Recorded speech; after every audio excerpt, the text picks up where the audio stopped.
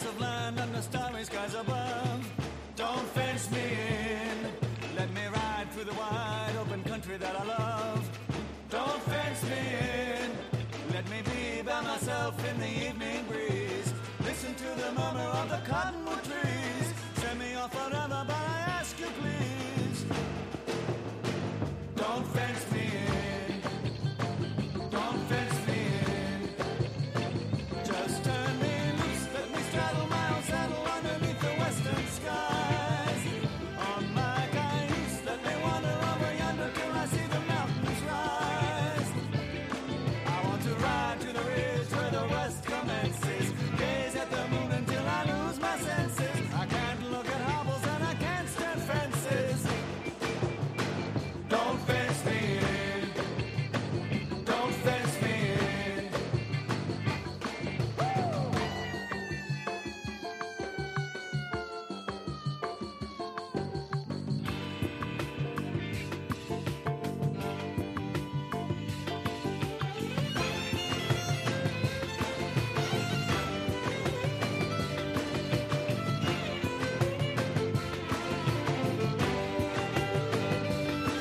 Give me land, lots of land under starry skies above.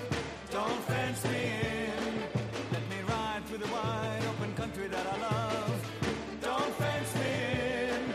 Let me be by myself in the evening breeze. Listen to the murmur of the cottonwood trees. Send me off forever, but I ask you please. Don't fence me in. Don't fence me in. Just turn me loose, let me straddle my own saddle underneath the western skies. On my cayuse, let me wander over yonder till I see the mountains rise. I want to ride to the ridge where the west commences. Gaze at the moon until I lose my senses. I can't look at hobbles and I can't stand fences. Don't fence me in. Don't fence me in. Don't fence me in. Don't fence me in. Don't fence me in. Good morning. Good morning. Good morning. Good morning. Good morning this morning. Good morning this morning. Happy Tuesday. Happy Tuesday, everybody. Happy. Oh, there's a lot going on. But first, ladies and gentlemen, let me open up the cold brew. Ah, yes. The unsweetened cold brew. If you don't mind me, I'm going to take a sip.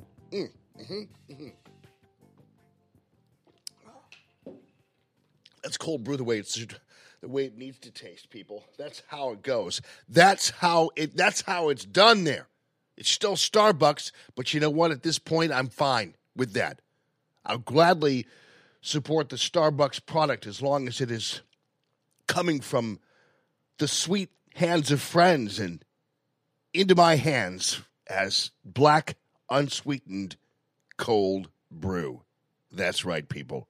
Next time, I'm going to put ice in it. Tomorrow, I'll get a cold brew, and I'll have a cup with ice just for the heck of it, just because. Oh, we've got things going on this morning. So much to talk about. Avenatti now gets a restraining order against him. Nobody cares. The migrants invade Tijuana. Nobody cares. We've got Ivanka with some kind of email scandal brewing. We've got, what's-his-face texting me this morning, Mark Kaysen, saying lock her up. And we've got CNN calling for Michelle Obama to run in 2020. That would be great. I mean, that would be excellent. Because, once again, the Democrats simply do not have a message of any consequence. They have to actually, what they have to do, here's what they have to do, people. This is what they have to do. Let me tell you what the Democrats have to do. Let me tell you something here. What they have to do is they have to simply adopt, they have to be Republican, basically. They have to be the Donald Trump Republican Party, but they have to put lipstick on a pig for themselves. And I'm not calling Michelle Obama a pig. What I'm saying is that they're going to have somebody out in front who can trick people into believing they're a new Democratic Party. That's what they have to do. I'm not here to give them advice. I'm just saying that's obviously what they have to do.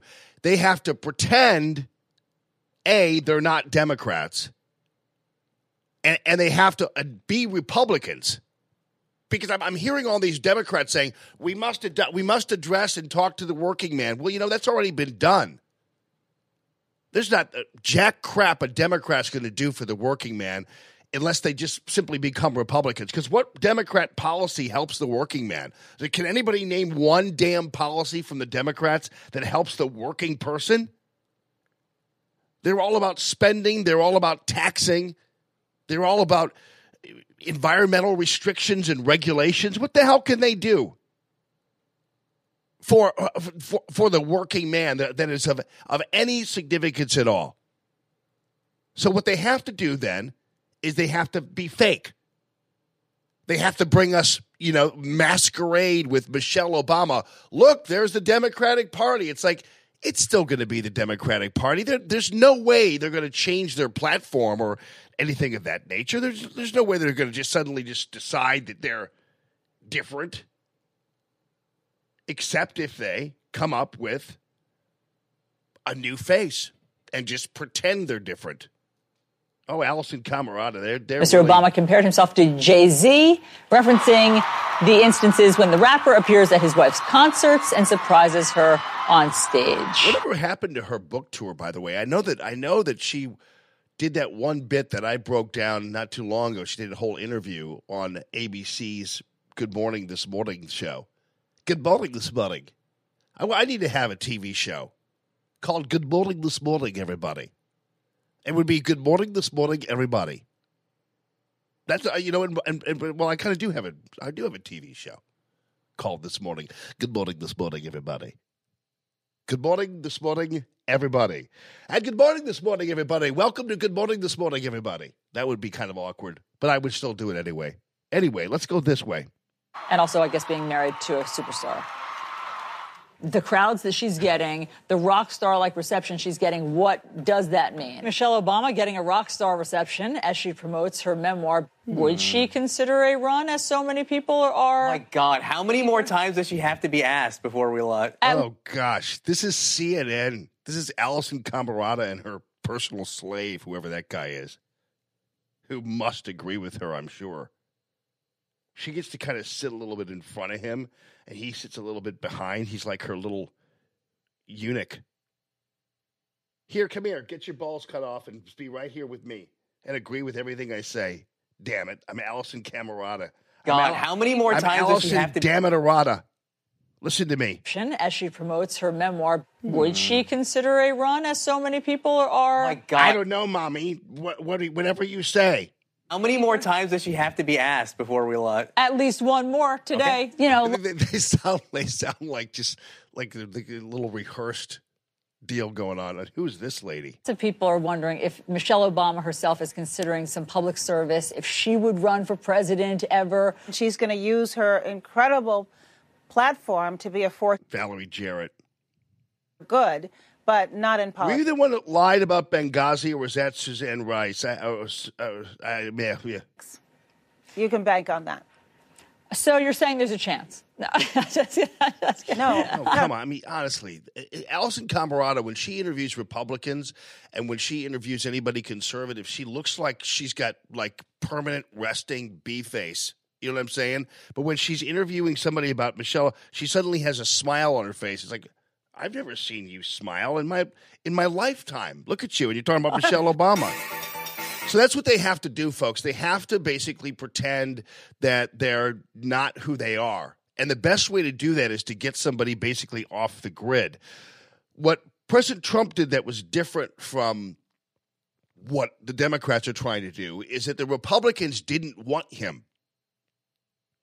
They didn't want Donald Trump around. They wanted to be the regular old Republicans, and they thought maybe they could get away with it once again. And they also wanted to lose to Hillary because Republicans had gone into a a habit of losing elections, but making seemingly plenty of money while doing it.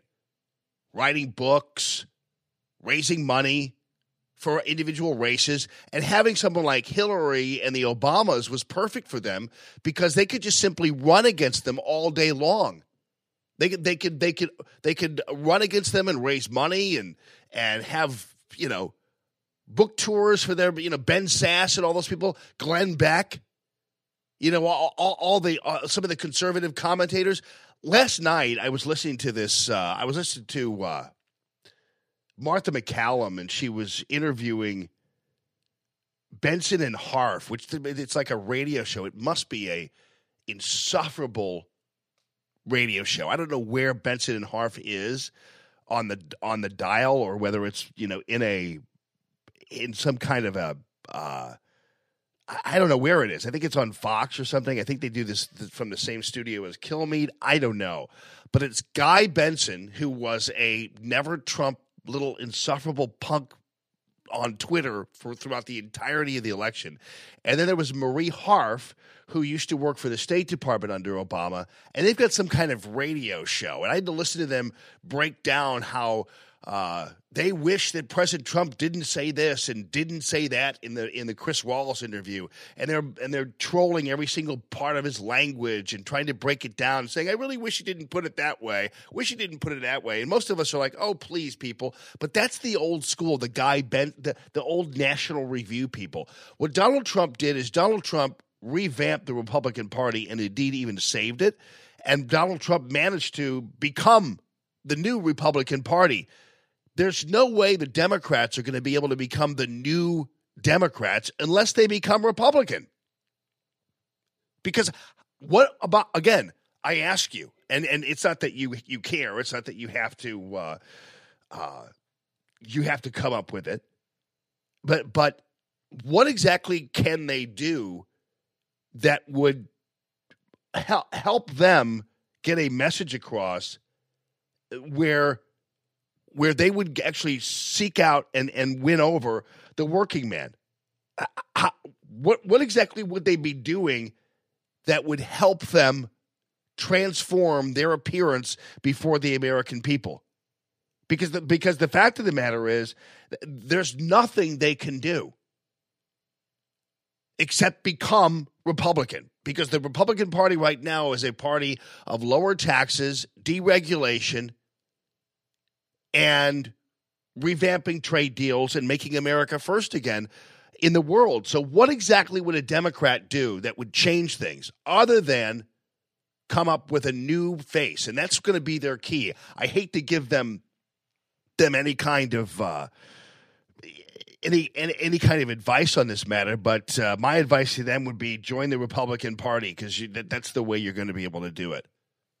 And by the way, Michelle Obama has a better chance than Michael Avenatti, because there's an actress who is seeking a restraining order against Avenatti after he was arrested last week on the felony domestic violence.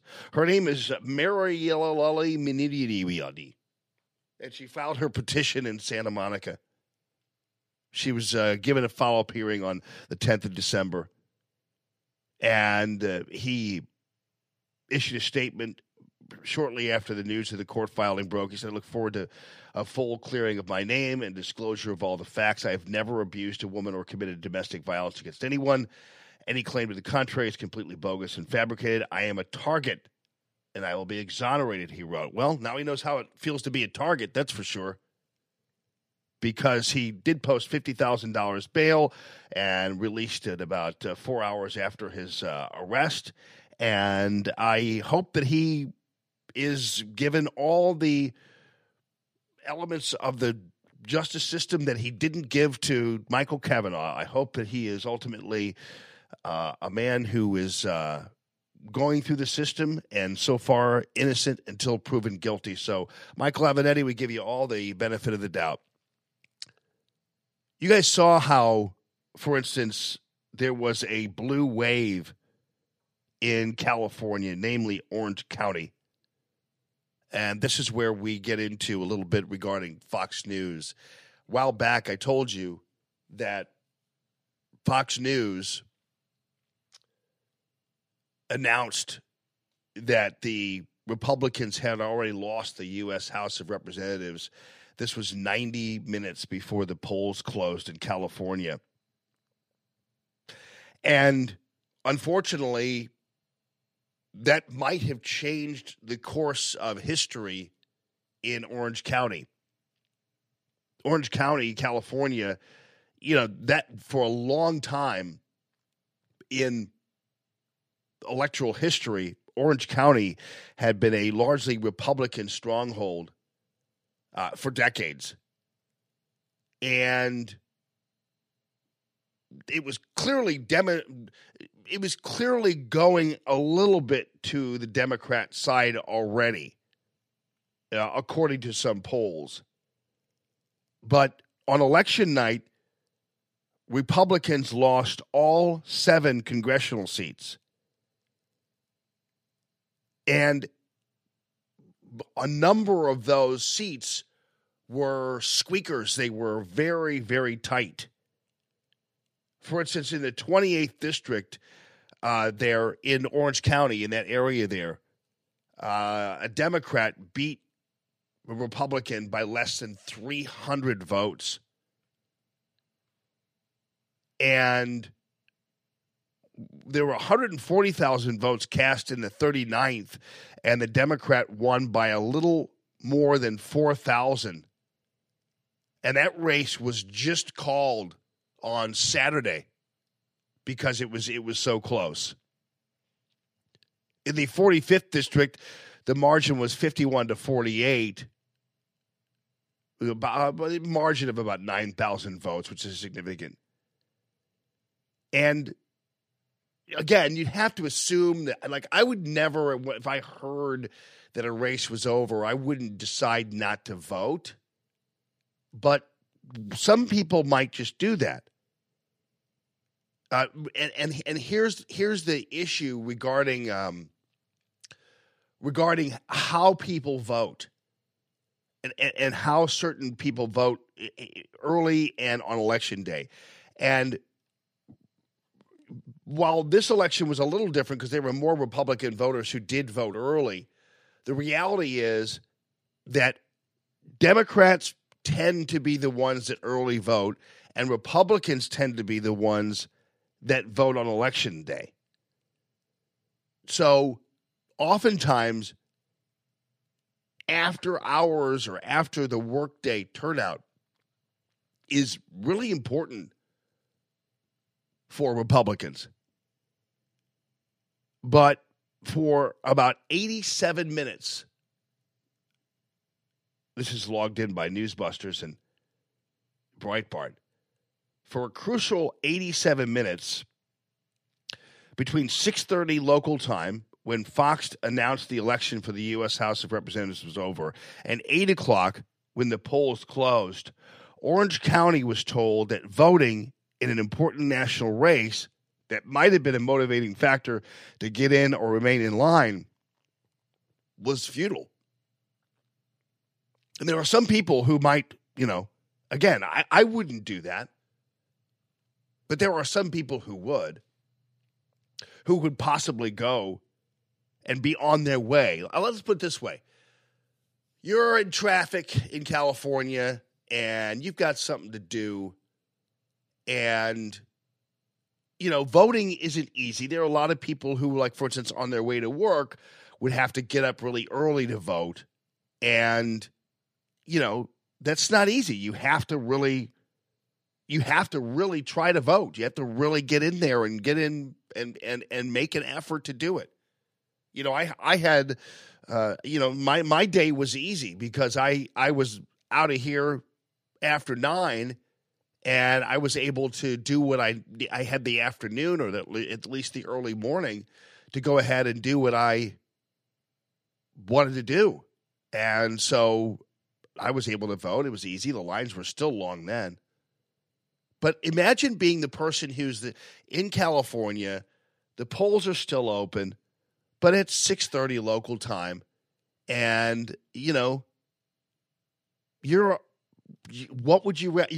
on your way to, you need to get home or go to have a drink. I don't know. You were going to go meet some people afterward. I don't know. I'm just imagining somebody who, if they didn't have to vote, might say, all right, then I won't. Like, how many people might do that? And again, you and me, we might be different people, but I would still vote. But I don't know, though. If you heard that the election was already over, and that the House was already overtaken by Republicans or Democrats, would you go ahead and commit that next 45 minutes of your evening or hour of your evening to go and stand in line and vote? I don't know. I know there are some people who are very busy, and if they didn't have to vote, they wouldn't. If a race was, already a done deal, they wouldn't go. So it's not exactly beyond the realm of comprehension that irresponsible calling of the election for the entirety of the country and saying that the House of Representatives was already owned by Democrats, it's not beyond the realm of comprehension. There were some people who just didn't go vote.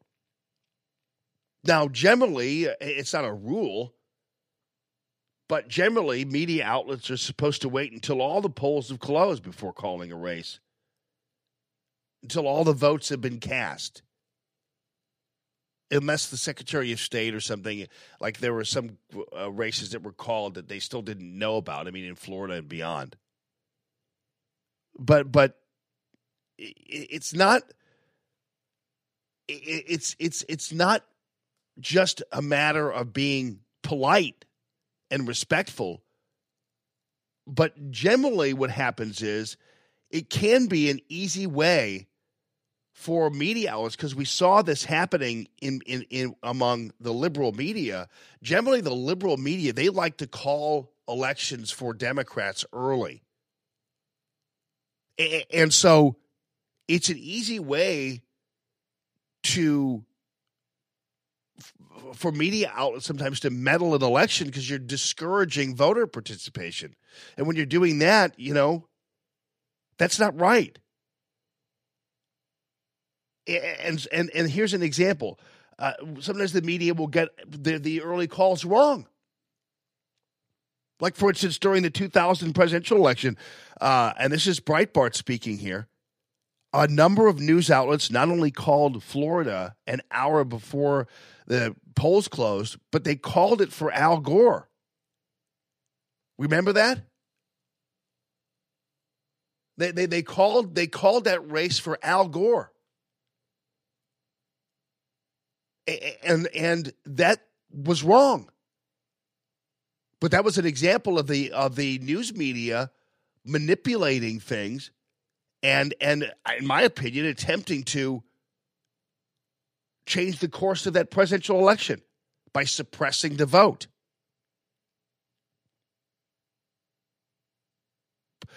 There are people who will never know, and this is Breitbart again, whether or not the early call did cost the GOP Orange County.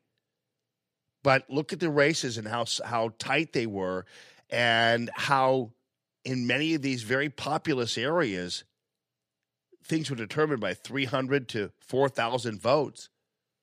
And by the way, these are a lot of votes cast, by the way. So it's not beyond the realm of comprehension that, especially if you're a Republican and you've got Fox News on your radio or you're listening to them, then you're being told the race is over. I think that's responsible. And then this is kind of a Breitbart anti-Fox News deal. And I guess I can go. I mean, I by the way, am probably not going to be a contributor there. I think I've had my company and the other radio station pretty much. And I don't blame them. But I'm fairly certain that they all stepped in and I think derailed the possibility of me being on as a contributor, because there are competitive forces at play, and because some of these people are on, with us, and even though Judge Napolitano's on with us, he's not over there at 97.1, but some of the people still are, and Kilmeade actually has a show over there. I don't think Kilmeade got in the way of it, but as you know, he was ridden pretty hard about having me up there at Fox News and basically being my host up at Fox News, and he got a lot of crap for that.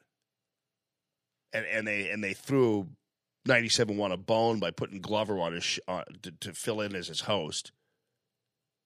But so I'm pretty sure Entercom, which actually has a couple of syndicated shows. I know, for instance, some of Entercom stations, I think, have Todd Starnes' show on them. And Todd actually told me he couldn't be on with me, even though ultimately he could. But I have a feeling Entercom kind of they're a pretty big media company, and I honestly believe that they polluted the waters enough that they didn't want me to gain any more prominence in this community or nationally than they wanted to. And there's also the possibility that the damage done by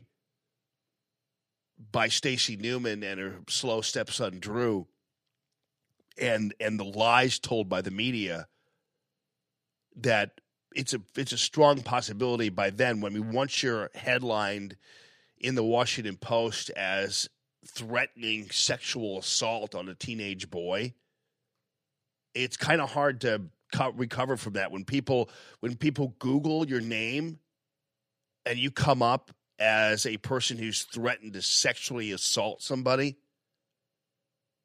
it's kind of hard to overcome that. Let's just say that somebody at Fox News and the person I talked to, Lauren, she went ahead and did that. My name pops up as a person who's threatened to sexually assault a shooting victim. So that's how that came over. So I don't know. So it's a mixture of things. So I'm not, So when I tell you some of these things that, like, for instance, Breitbart suing at Fox News, it's not from a point of bitterness or anything. But I have noticed that Fox News is not as courageous as it once was. And by the way, we are working on some things regarding this, some of the other lawsuits that are coming. Now that I have the Entercom lawsuit settled, we've went ahead and now moved on to the rest of the deal here, and so that's going to include some other people being enveloped in some other suits. So don't worry about that. That's all coming. But I'm just giving you the circumstances surrounding what has, I think, transpired with the Fox thing. Anyway, Breitbart not only points out that Fox could have actually affected the GOP election there in Orange County, but they compiled a list of things in the last few months that Fox has done that has been really kind of interesting. And I've noticed a change too. I mean, I don't know whether you all have or not. I mean, I know that the evening time remains a powerhouse. The evening time remains a really strong lineup. I mean, you've got Tucker, and you've got all the other folks out there, Laura Ingraham and Sean Hannity, and they're doing great work. I mean, they're still, Fox News is still rocking there in the evening time. I'm not. Martha McCallum's okay, but I'm not. Father Tom, Radio Fielman 2.0. We're getting everything set, and then I think I'm kind of waiting to see what's going on with these new possible radio endeavors. So we're just kind of just trying to figure that out right now. So that could change the dynamic of RFA 2.0. But believe me, by the time the new year comes around, probably late December, but we might just wait until the new year to unroll it all. But I noticed. Is that right, Michael? There's no Fair and Balanced on their logo anymore.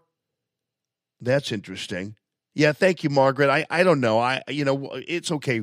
Thank you for looking out for me. But we got it taken care of. Don't you worry. Listen, you guys. We're kind of in a new frontier. So keep in mind, I'm not really as dependent on these other machinations as you might think, and so a lot of it is just simply about monetizing and making, because we have a pretty strong network as it is right now, and so it's just about monetizing it and getting it up. And we've got all these great sponsors, and we've got many more lined up to join us when RFA 2.0 starts. And I really have appreciated, for instance, Discovery Design Truck Care and Manufacturing being one of the first out of the blocks and ready to rock and roll for us.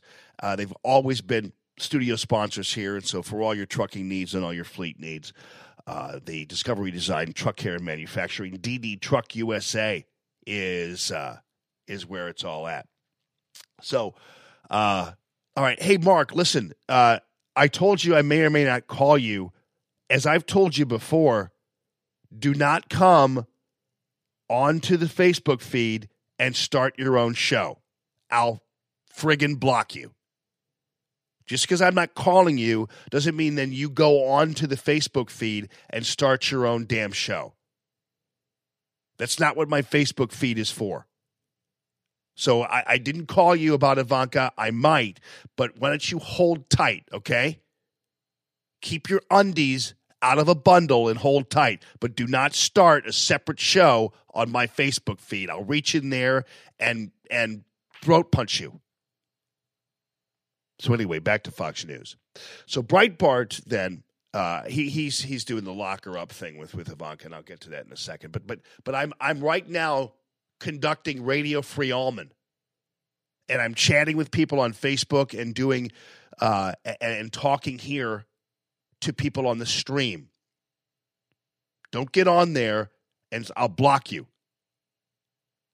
And I also will destroy any hopes of you ever having a show on Radio Free Allman. In fact, I'll end my relationship with you over this.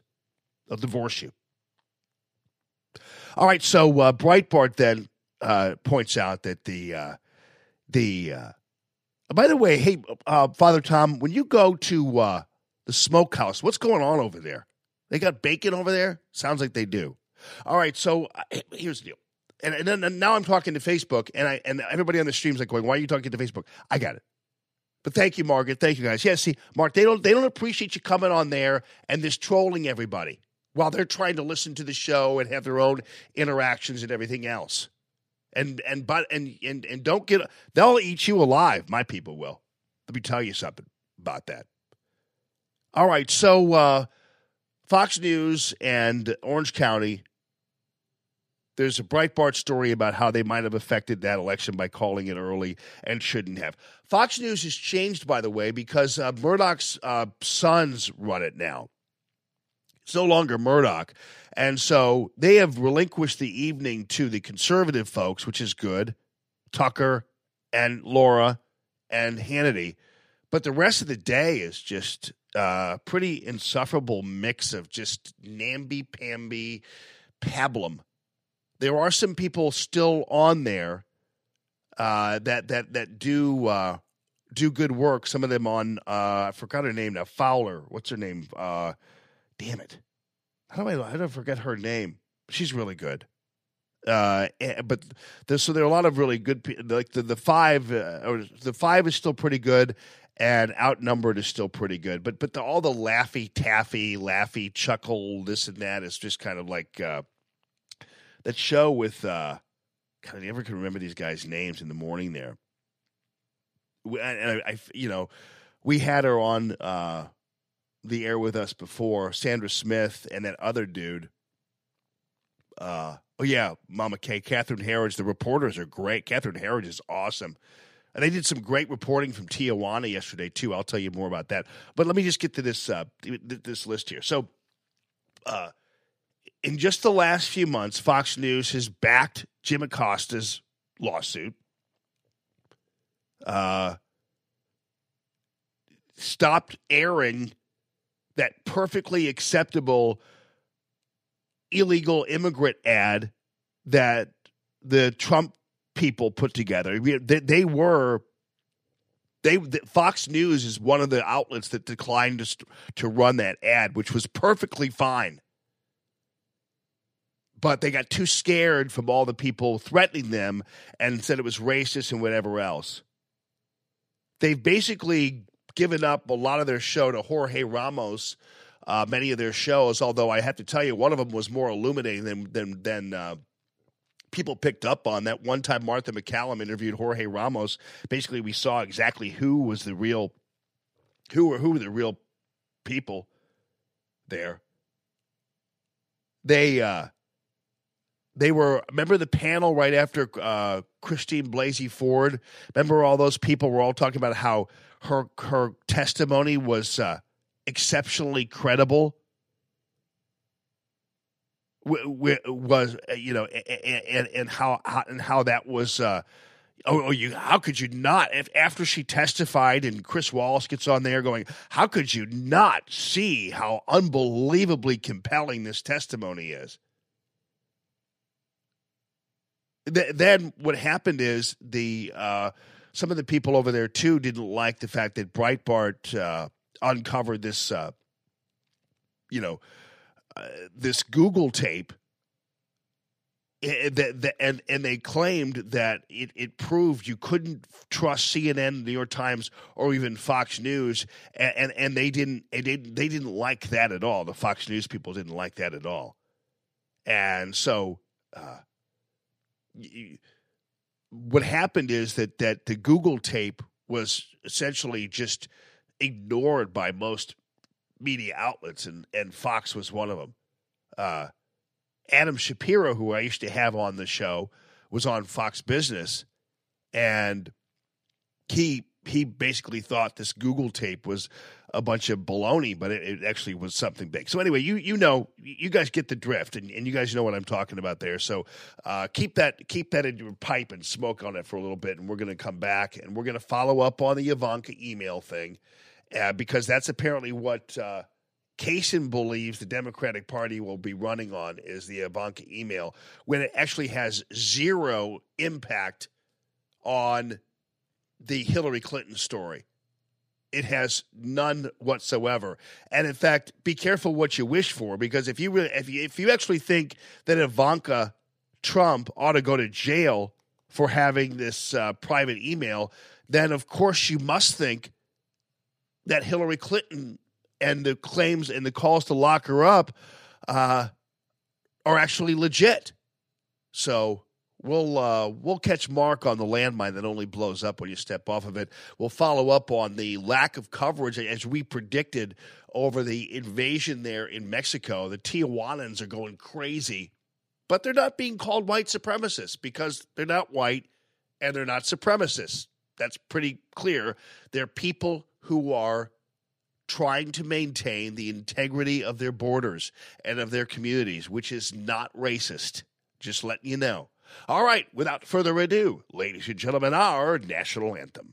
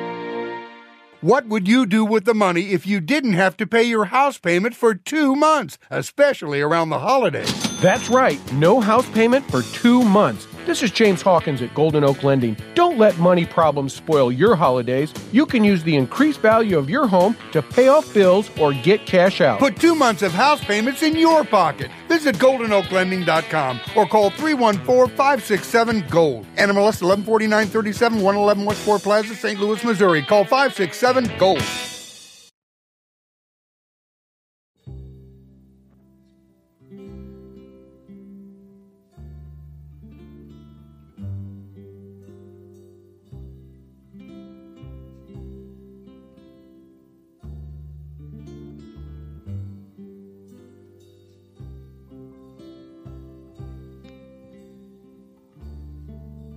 Good morning, everybody. Live from the Discovery Design Truck Care and Manufacturing Studios. Yes, it's Radio Free Allman. The first time ever I saw your face. You don't mind me indulging just a little bit here? You mind? I thought the sun rose in your eyes,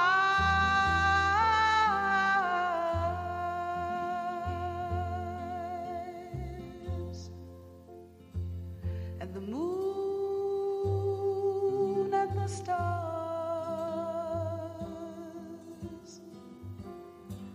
were the gifts you gave. You know this is one of the most awesome songs ever made, right? They pulled me off of this? Facebook for this? And the endless skies,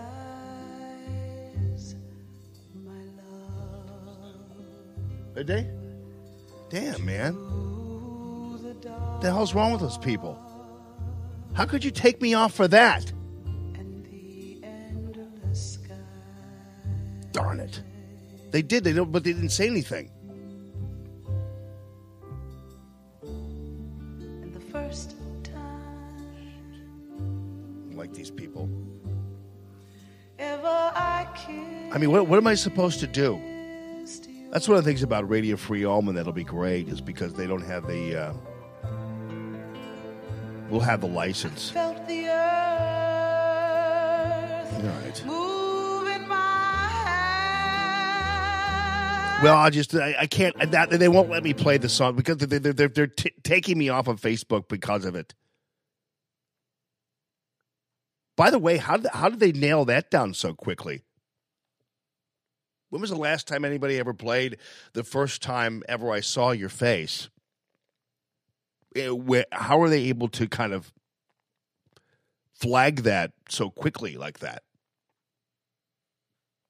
Normally, you just sneak a couple in here and there. Man, over a Roberta Flack song from 1972, you people are taking me off of the airwaves for that on Facebook for just for all that. Man, that's kind of like crazy. I'm waiting for Matt to get it back up on Facebook so you all can be part of it. I know a lot of you are on the stream. How's that stream working, by the way? You can't talk to me, but because we did go ahead and get in touch with the app people, and we did manage to get updates onto the stream, and it we back up. Yes, sir. All right, thank you, man. Gee whiz. I will have to tell you, I'm very disappointed in Facebook.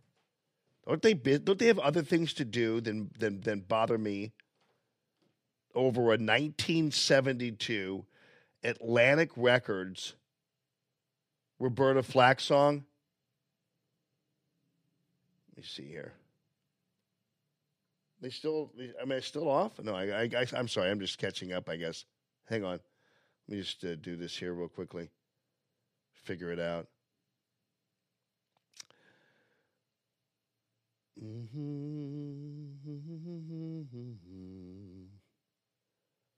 Yeah, I can't get myself back up there. Well, yeah. I'm a little surprised that they were they pulled me off for that. Let me see. Is this me now? Okay, perfect. Nope, they still have. It still says I'm off, Matt. Am I on or am I off? Yeah, it still says I'm off. I don't know.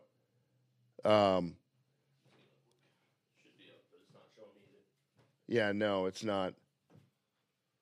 Hang on, folks. I'll get back up. Yeah, it's not. Damn.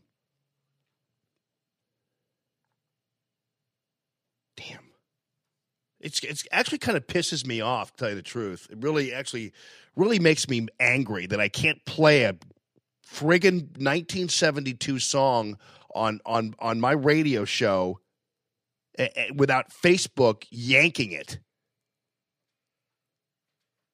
There must be something with it, with that particular song or something, because so what, are we not up then? Yeah, something messed up and it pulled me back down. So I'm fixing it right now. Yeah, the song isn't on anymore, Facebook. Kiss my ass. Leave me alone. It's not on anymore. So stop kicking me off the air. Goodness gracious. Over one friggin' song. Drives me crazy. Here. Sony Music. Fuck you, Sony Music. Seriously. Assholes. I mean, over one 1972 song. We're back up. It says again, so let's try and see if it comes up on your side. What's that? It says we're back up on your page. Yeah. 30 seconds now. So it should be. Sony Music. You can go shove it. Over pulling me off the air, off of Facebook over a 1972 Roberta Flack song. I mean, seriously, what kind of jerkholes do you have to be that crazed over a 1972 Roberta Flack song that probably hasn't been played by anybody in the United States for the past 20 years? And then you pull me off.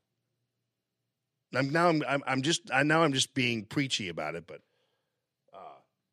1972, people, you take me off the air for that. You'd think Facebook would have something else to do as they're busy losing their shirts on the stock market and everything else. We might not actually have even them. This might not even be a platform 6 months from now, for crying out loud. I like Facebook. I really do. I get a lot out of Facebook. Yeah, I know, Brandy, it's an epic song, but nobody ever plays it though, do they? I bet you if you scoured the earth and did a sample, like if you just like in the last week asked God to take a break from cooking for Thanksgiving to do a little bit of a search around the country about who's played The First Time Ever I Saw Your Face within the past week, God would come down, he would take his oven mitts off, and he would lay them onto the oven and announce to the world that only Jamie Ullman has played Roberta Flack's The First Time Ever I Saw Your Face. And we'd say, thank you, God, for telling me all that. Now you can go back to cooking. And he would say, thank you. Because last night was kind of tough because I had to oversee the highest scoring Monday Night Football game in history. So I had to do that, help those people out over there. So I've been very busy. No, you know what I did was Mama Kay, I had it on. I think I had the first few notes on or whatever. But man, is that a beautiful song, isn't it? You love that song, don't you, people? You're going to go. Don't turn me off and go and try to buy it and listen to it on the way to work. Stay tuned with me and then do it on the way home. So anyway, I actually get a lot out of. Well, yeah. Hey, Kathy, thank you for the update on the Radio Free Allman app. Since the fix last week, yes, it has been working perfectly. A lot of you were frustrated by it, and the fact is, the app people were kind of they were something was wrong, and only they were able to kind of. We finally begged them. Ryan did a great job getting them to get it going on. So yeah, but boy, yeah, that's a beautiful song. Anyway, no, I get a lot out of Facebook. I love to share stories about my babies on there. So that's one of my favorite ways of being able to communicate with the people of the world is through my putting my babies on there. I should show you this picture of me from 1985. Look, just like Aiden's. I showed it to Aiden. He goes, "You look like me." I go, "Well, yeah." Kind of. Actually, the point was you look like me, but that's okay. You knock yourself out. So anyway, like for instance, I put my Natalie's birthday typewriter story up there, and that was a fun event because I went to I got her vintage. As I said on the Facebook page, I said there aren't many 11-year-olds who ask for a typewriter for their birthday, but Natalie did. And I went out and found at a place called Jones Typewriter in Maplewood. And it's really a cool place. These guys are very nice, Vern and the rest of the gang there. I called them and asked them about whether they had kind of like a 40s style typewriter. I didn't want anything really modern. I wanted something vintage and heavy and that was kind of like a beast, which was looking good and strong. But I didn't want anything older because I'm working on some things about Sarah Teasdale and about the turn of the century. She would write in her little books, but she would also then type. But a typewriter from the turn of the century would be very hard to write on, would be very hard to utilize for a little girl. I mean, it's very – that's pretty clunky, and you got to be like boom, boom. Like they had one, I saw one that was really cool. It was called Blickensderfer, and that was like from the 1880s. And then, of course, they had the Underwoods from the turn of the century. I also saw a World War I typewriter that was used by World War I correspondents. It would fold up into a little box. And then I settled on the Royal. And what I did was from the 40s. And so I called the typewriter place and asked them about this a while back. And they said, well, we'd have to clean one up for you, but you could, and I go, well, how much time do you need to do that? And they said, well, probably about a week and a half, couple weeks. I was like, ugh.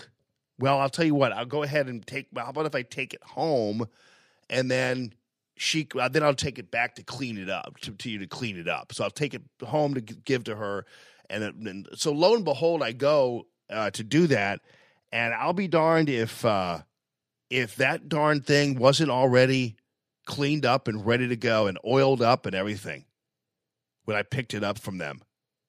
And so I brought that baby home, and I actually wrote Natalie a poem and typed the poem on her typewriter and left it for her. But that's the kind of stuff I put on Facebook. I didn't put all the other pictures of the other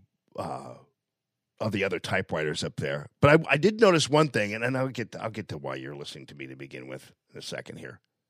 But there's a couple things about the Royal, and it was from 1940s. Prior to 1948, typewriters didn't have a 1 key. Did you all know that they didn't have a 1? Because we're looking all over for the 1. It's like, where's the 1 on here? There's no 1 on here. And up until 1948, typewriters didn't have a 1. And one of the things about typewriters is back in the day is that a typewriter key was expensive. Like it was one thing to have typewriter keys, but if you had the fewer keys you needed, the cheaper the typewriter was going to be to make, and it was pretty hard to make. Can I post pictures on? I can't post pictures on here, can I? No, I'll put it up. I'll put it up there though, Lise, from 1985. I'll juxtapose it with the picture of Aiden. You'll see that, like, whoa, pretty crazy. Anyway, so it didn't have a 1 key. So up until 1948, what they would do is they would use a Roman numeral, like a capital I, for the number 1, which I thought was pretty cool. And it was I don't know why, but they just used the Roman numeral 1, and that was fine. It actually looked cool when I did the Roman numeral 1 for Natalie's poem, but it looked cool. Then they also noticed on the typewriter that there was no exclamation point key on this 1940s typewriter. So, and that's because back in the day, first of all, very few people used exclamation points anyway in their daily writings and things like that, which I thought was interesting, an interesting cultural phenomenon that the whole exclamation point was unnecessary for the most part, because people used words, and the exclamation point was not very commonly used in people's daily correspondence. So they didn't think it was really necessary. But nonetheless, I had to go on the internet to find, because Natalie wanted it. Because, back nowadays, people use emojis and emphasis and all that kind of thing. Generally, back in those days, when people corresponded, they were very limited in their emphasis and their emotion, because it was supposed to be all in the words. Very interesting. So anyway, they do, though, on the internet, teach you how to do an exclamation point, which basically is a comma, an apostrophe and a period. That gives you the exclamation point. So there you have it. There you are. So when you go bragging about this little tidbit of trivia, then make sure you can go on there and check it out. And you say you heard it here first on the Radio Free Allman Show. So it says that my broadcast has been interrupted. I'll tell you one thing. I'm going to shoot Facebook. Is what I'm going to do. What's that? It's okay. I'm going to be like Elvis when you shoot the TV. I'm going to shoot Facebook. Is that a threat? I'm sorry. What I meant, you know what I mean, okay? Gee whiz, people. Let me call Mark Casey. I know you guys don't. This is the last. This is going to be a very short conversation, because he's bragging to me about email, about the Ivanka emails, and he thinks this is the lock her up moment for the Democratic Party. So they're all going lock her up now. Ivanka.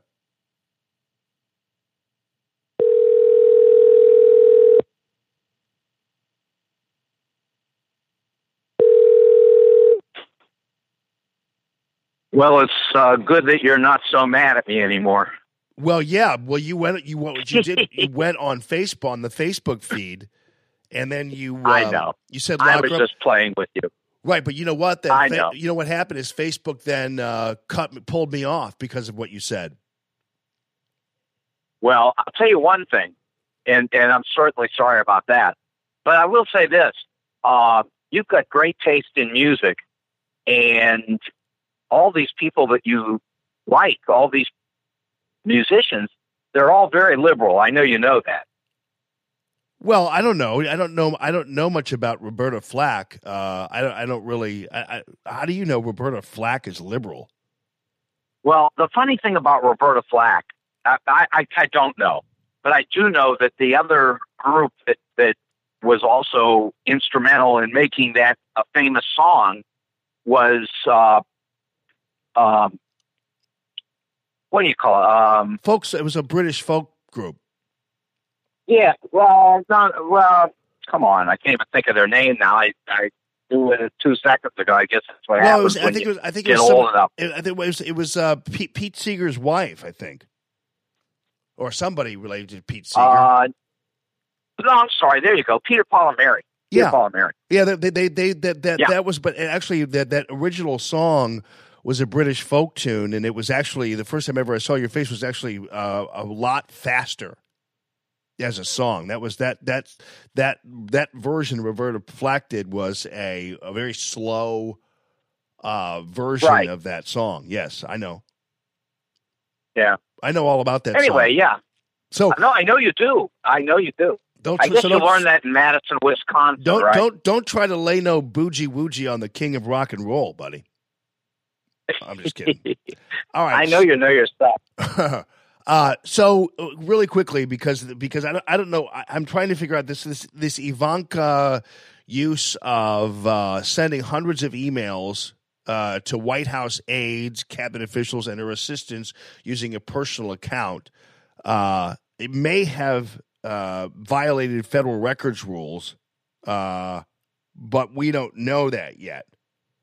But you're saying lock her up, and I was trying to figure out, like, okay, so if you're saying lock her up now over this, then of course then you also mean that Hillary should be locked up, because otherwise you can't chant lock her up for Ivanka if you won't chant that for the same thing. Now keep in mind though,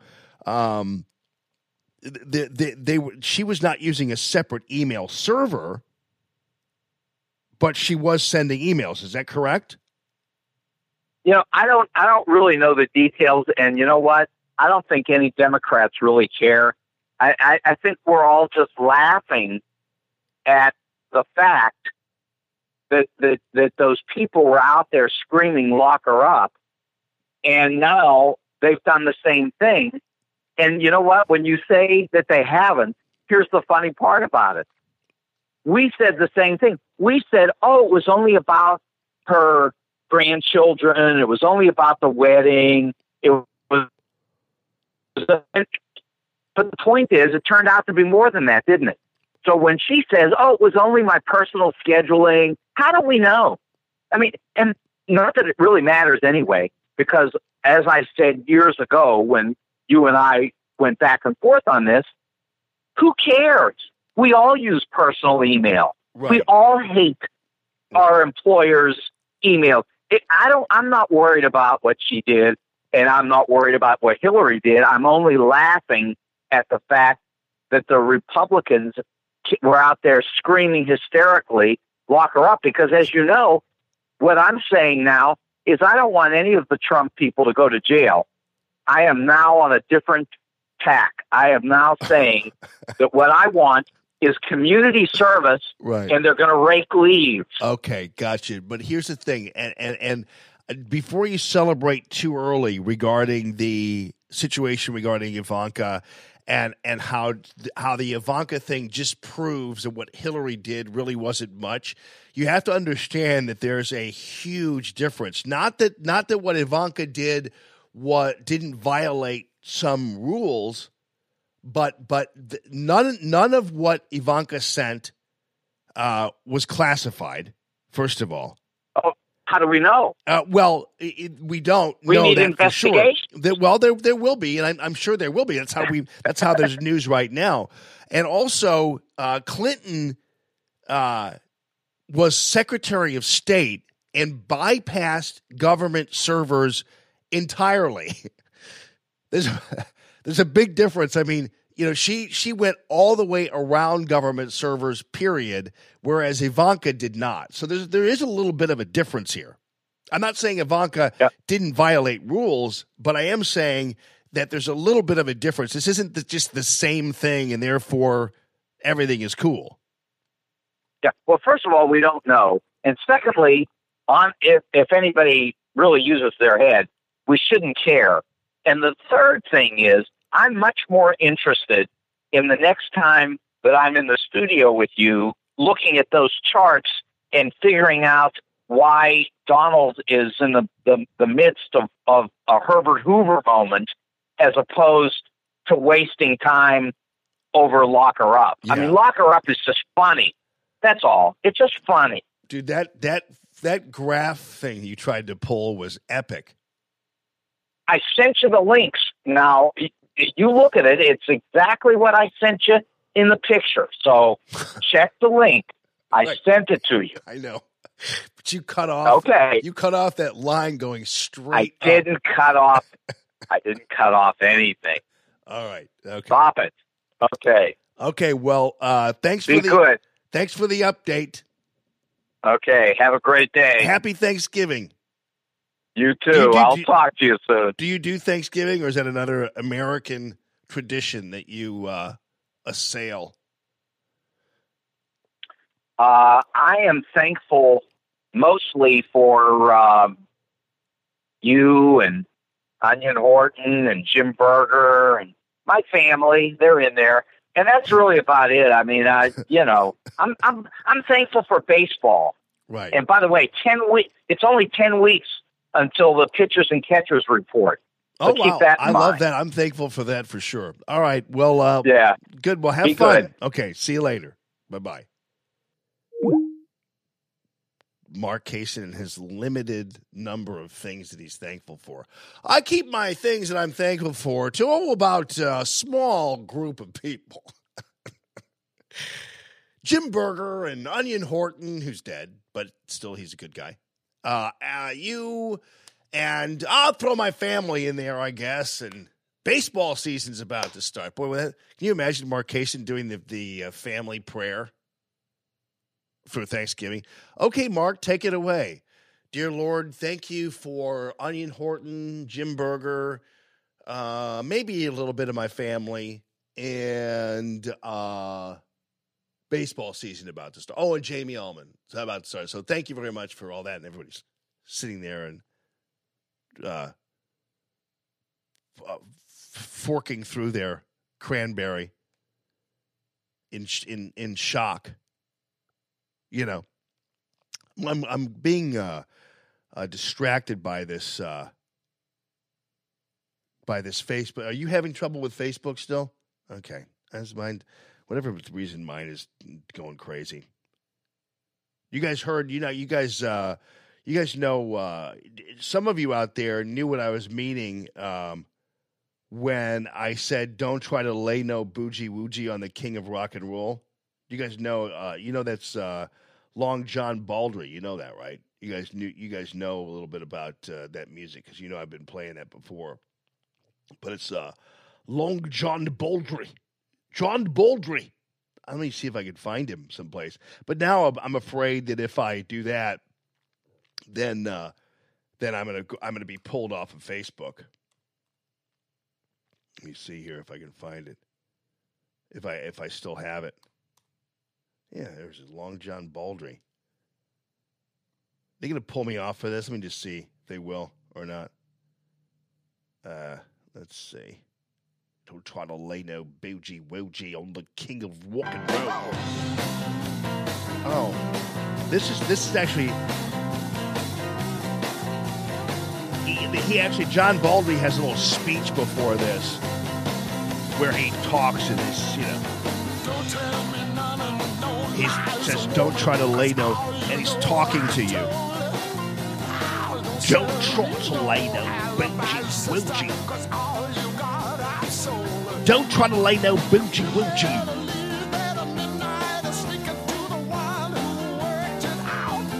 I'm gonna try to get rid of this, and then I'll turn it off right away. I'll try to talk over it really quickly. Yeah. If you act like you've been told, just don't try to lay no boogie woogie on the king of rock and roll. He actually says that I'll turn that off so I don't get caught. But he actually says that in his speech, he calls it bougie woogie. Don't try to lay no bougie woogie on the king of rock and roll. Long John Baldry. I think I actually have the original someplace. Original length of it someplace. Long John Baldry. Hold on, let me just see here real quickly. You guys, what are you doing? What else are you doing? You guys going to work today?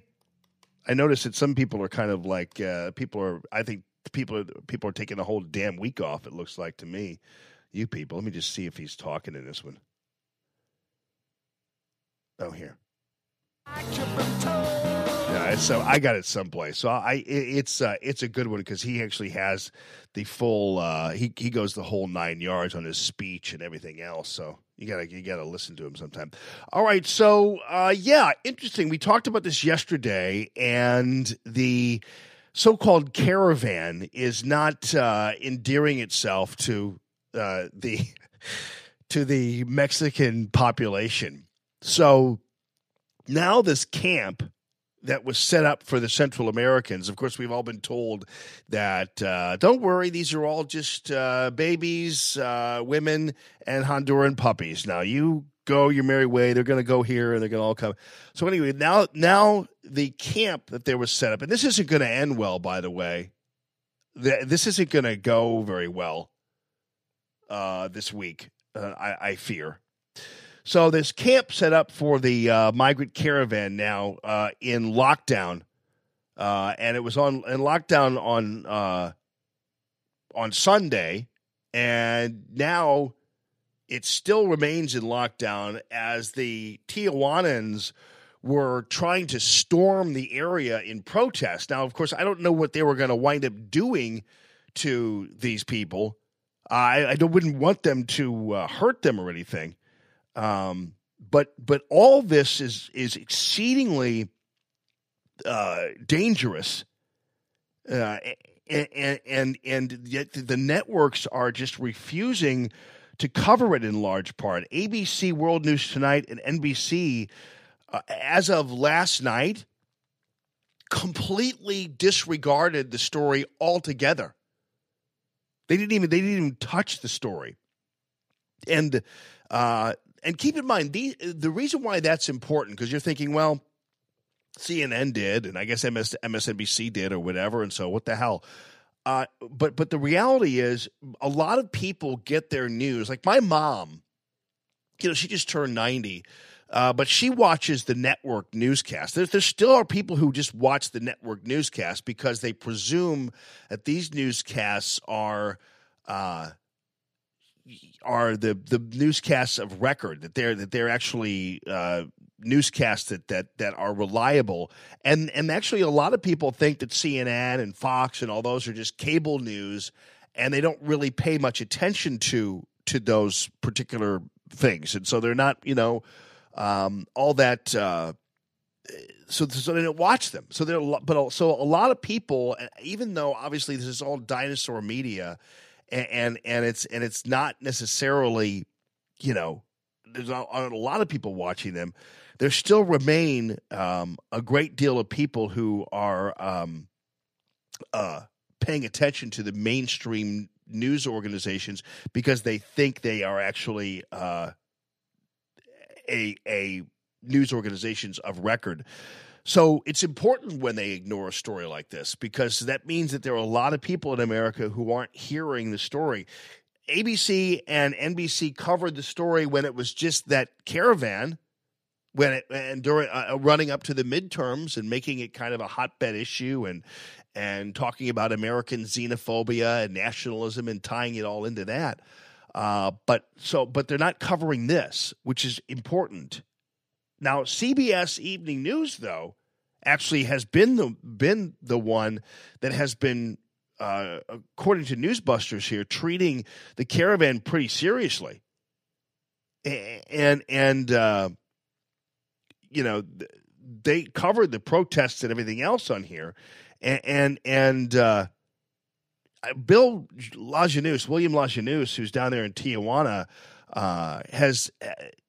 has really done a great job covering the story. So to Fox News' credit, he's actually covered the story very well. But you should hear these people when they talk and how they talk, because they're talking just like Americans who are concerned about illegal immigrants, and yet they're virtually saying the same thing President Trump says, which I find fascinating, and yet they're not being called racist or supremacists or nationalists or xenophobes or whatever. They're actually being their concerns are being taken seriously, and I don't know why Americans who say the same thing are then treated as if they're crazy and horrible and members of the KKK. I don't really get it. It doesn't make any sense. The U.S. today partially closed the busiest border crossing with Mexico for several hours to install CBS. new security barriers. Cars backed up in Tijuana.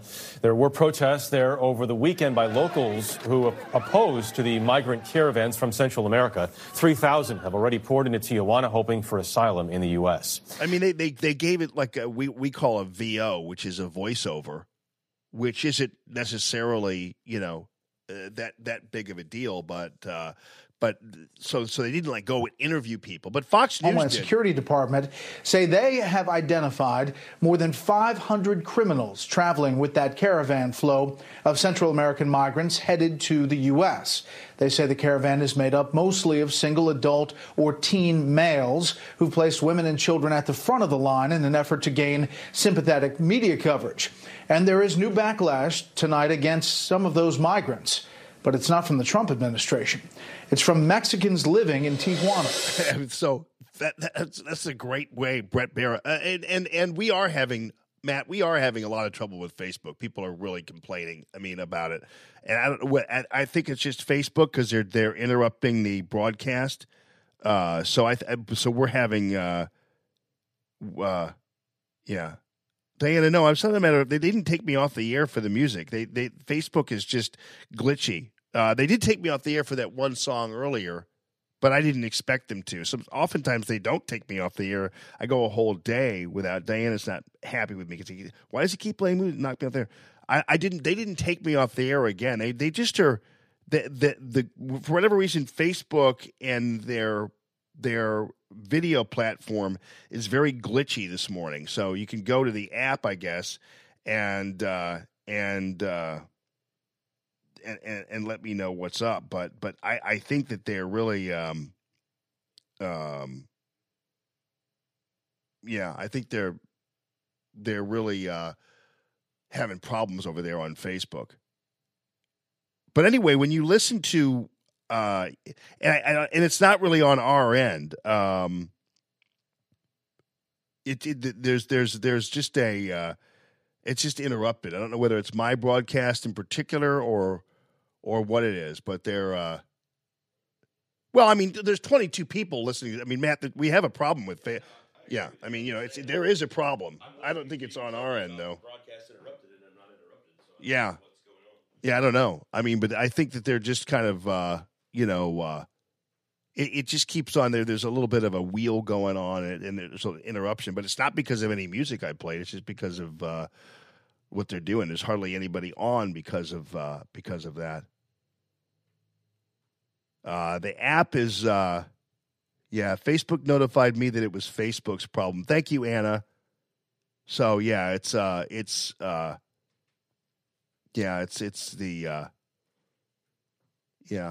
Krista, yeah. No, you guys, wait a minute. It's not because of music. Stop getting on my ass about the fact that I played the music a little earlier and they knocked me off. But now it's just Facebook's problem with their interruption there. So I really generally try to avoid getting kicked off. And generally they don't really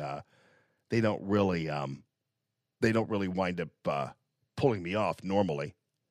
Anyway, this Brett Baer piece is great because it's if only the networks would report the story this way. But the problem is it doesn't play along with the narrative that they want to play along with. They don't because they want any negative view of the caravan to remain a Trump is racist. See what you get. See what's happening. Blah blah blah. And that's what's going on. So it's really just a way for them to shield themselves from having to actually do anything about the story in a regular, even-handed way. And so the Fox people, at least they're covering the story the way it should. But the problem is if the regular networks reported on this story the way Fox News is, suddenly you'd have people going, oh, okay. So they actually, these people don't want these people there. And then suddenly it's going to dawn on people that, well, so maybe it's not just being racist. Maybe these people are actually concerned about the sovereignty of their country and the stability of their communities. And what's going to happen when an influx of people suddenly just come and maintain themselves as a subculture. That's a problem. And this story is great because it's revealed. National correspondent William Lajeunesse is in Tijuana again tonight. Good evening, William. Good evening, Brett. Illegal immigration is not new to Mexico. Generations of Central Americans have used it as a stepping stone into the United States. But this caravan, the numbers, how they crossed, how they've acted, seem to have awakened a silent, now vocal minority against them. Tension in Tijuana. We are here because our government has not taken control of these, what we call invasions. I mean, that's pretty amazing. That's not a, white Texan. That's a Tijuanan. That's a Mexican. That's a brown-skinned man. And had those words come out of, and they have actually come out of you, if you're white, or for that matter, and they have come out of President Trump's mouth, he's called a racist. And apparently this is just intolerable, and you're a xenophobic person, and you're a white nationalist, and you're this and you're that, and that's pretty amazing when it comes to how different it is to hear someone of color, let's put it that way, I'll use that terminology, to say those words, because if you happen to be white and say those words, you're a nationalist and a racist and a xenophobe. But these people have some really clear and kinds of concerns about these people coming into their communities, and that's not a bad thing. That's something that people are very concerned about, and for whatever reason, when Americans say it, it's terrible and mean, and when these Mexicans say it, it's just people being concerned. And maybe if we afforded that same kind of benefit of the doubt to Americans, that, you know what, maybe the concern about illegal immigrants really isn't about being racist or about this or about that. Maybe it's actually a real concern about communities, about sovereignty, and about stability. Shouting, "Hondurans go home" and "Viva Mexico," riot police Sunday stopped hundreds of Mexicans trying to storm the migrant shelter. They fear crime, a loss of jobs, depressed wages, in a country where 40% already live in poverty. I'm not really in favor of them coming the way they did. To me, it feels like they invaded. I mean, they're using the same terminology that some Americans are using, and yet those Americans who use that terminology are then treated like they're a bunch of racists. I mean, that is just really striking to me. And I played this. We talked about this yesterday, and it was a fairly it was a fairly impactful segment, so I don't need to repeat myself, but just pay attention to what's going on. Now, also pay attention to what's going to be happening perhaps with the tail end of this, because you're hoping that these people don't wind up actually being hurt, and that's one of the problems with this situation is that we have a brewing potential for violence down there, and that's not what we would want. But nonetheless, ultimately, what they're going to do is they're going to have to report this at some point and get this thing going, because otherwise, we are going to wind up in a bad situation here at our borders. It's interesting, though, they wind up in Tijuana, and now suddenly it's a problem and the Mexicans are realizing it.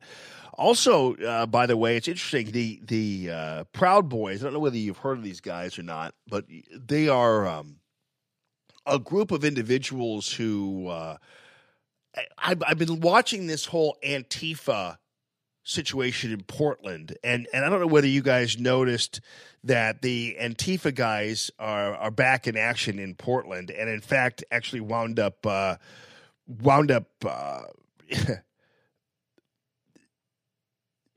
hitting somebody again with bike locks and everything else. And it became a big issue down there, over there in Portland. And it's funny because when they describe Antifa as anti-fascist, an anti-fascist group, it's actually giving Antifa a level of credibility, because I mean, what's not to like about people who are anti-fascist, right? I mean, if you're it's like kind of calling them anti-racist. I mean, who could argue with the fact that you're calling yourself anti-fascist? Who isn't anti-fascist? But these people were really harassing and intimidating and even assaulting people at this Him Too rally. Now you might say, well, you know, this isn't right, because how dare them have a Him Too rally, and that somehow they're just agitating. But you know what? You can have any kind of damn rally you want in the United States of America, and you can assemble and say whatever you want and do whatever you want within reason, that it's not, a threat or whatever else. And you shouldn't have to be subjected to a gang of thugs who are going to come and pounce on you and hit you with bike clocks and injure you. Because generally our weak-ass politicians here in this country will say, yeah, but, you were kind of provoking people by having a Him Too event. And the Him Too event was on behalf of people who actually are falsely accused of whether it be sexual or domestic violence. And yeah, is it provocative? Yeah, it is. But it's people taking a stand. It's like when blacks were fighting for civil rights, for instance, and were sprayed with fire hoses and attacked by dogs. What if the response was, well, yeah, but you know what? They were kind of provoking. Those blacks were really kind of provoking people. So, maybe it's kind of their fault. They're blaming the victim all the time. And so again, you can have any rally you want to, and it's not Antifa's job to determine what's a First Amendment right and what isn't. And I'm getting somewhere here because it's interesting how, and here's a little bit from what happened. This is a guy Fuck out. Go. Don't touch me. I'm not touching you. Don't fucking look at me. How about you get the fuck out? Pardon the language, because these people are in masks and cussing at them and doing whatever. And this is from a person who arrived at this place called Chapman Square in downtown Portland. And these animals with this group Antifa continue. And it was sad to hear actually somebody refer to them as anti-fascist, because that's just again, another euphemism that gives them a positive light when you call them anti-fascists. Because who isn't anti-fascist, right? So I disagree with how they're being portrayed. But nonetheless, the Daily Caller said that this Me Too, this Him Too group and this demonstration had nothing to do with politics. Here's what it says. #HimToo has nothing to do with politics, but to stand up for men, too. The left is making this political, but it isn't. Men and their families are starting to become very nervous about today's blame projecting, and it's time to stand up for them together as we do women. Giving them a day to speak about how they feel what they've gone through. And believe it or not, they are excited that we're not forgetting them. Instead of putting one or the other on a pedestal, men and women should be working together. Maybe this is a start. Well, they didn't like that. They in Portland, the Antifa mob was out in force, and they were agitating, pushing people around. Cops and Clyburn, hand in hand. You're a piece of shit. Nobody likes you.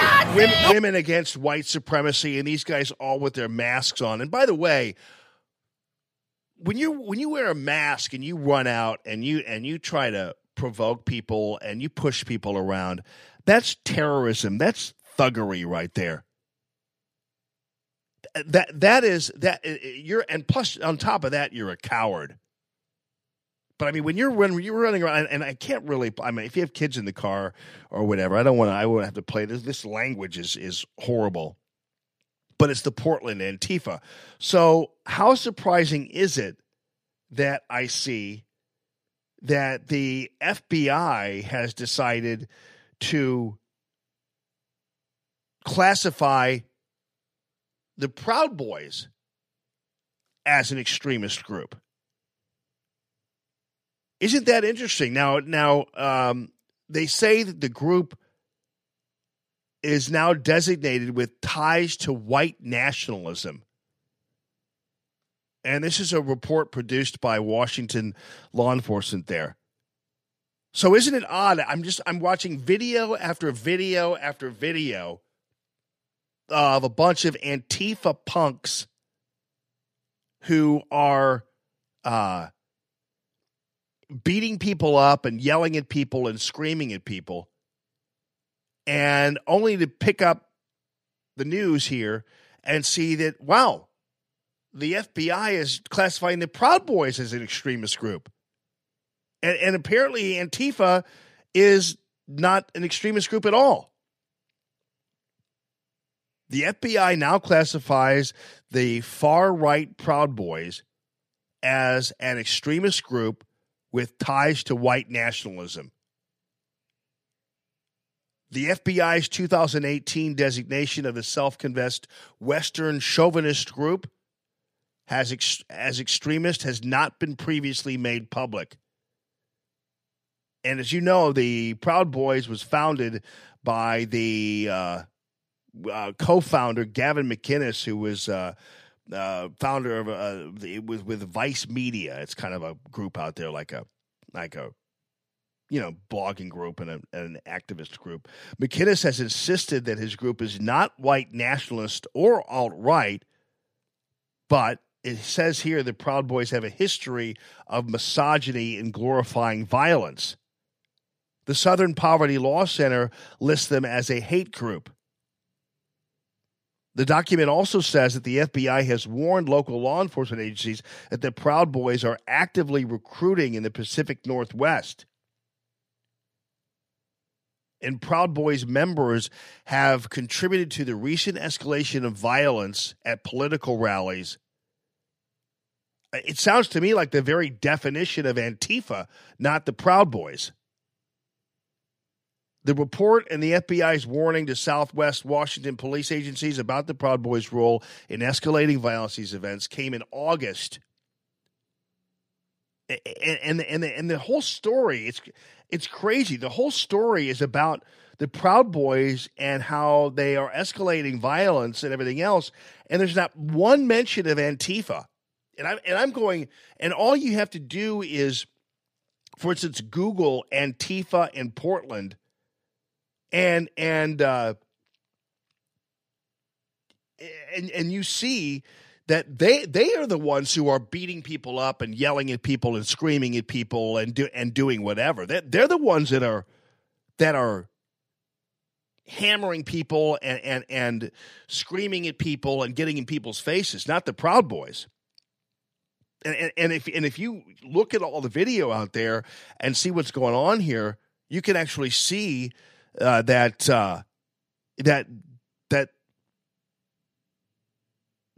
how odd it is that the FBI isn't even considering referring to Antifa as an extremist group, But that's pretty damn extreme if you look at the video and you look at what they're doing. That's pretty damn extreme.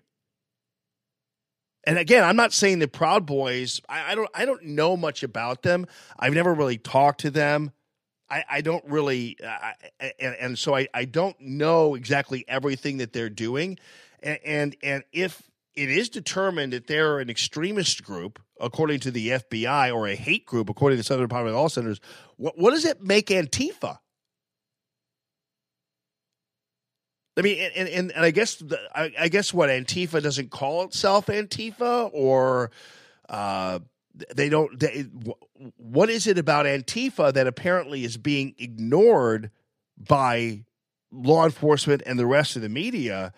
I'm trying to figure that out. Like, what is it about these people that makes them different than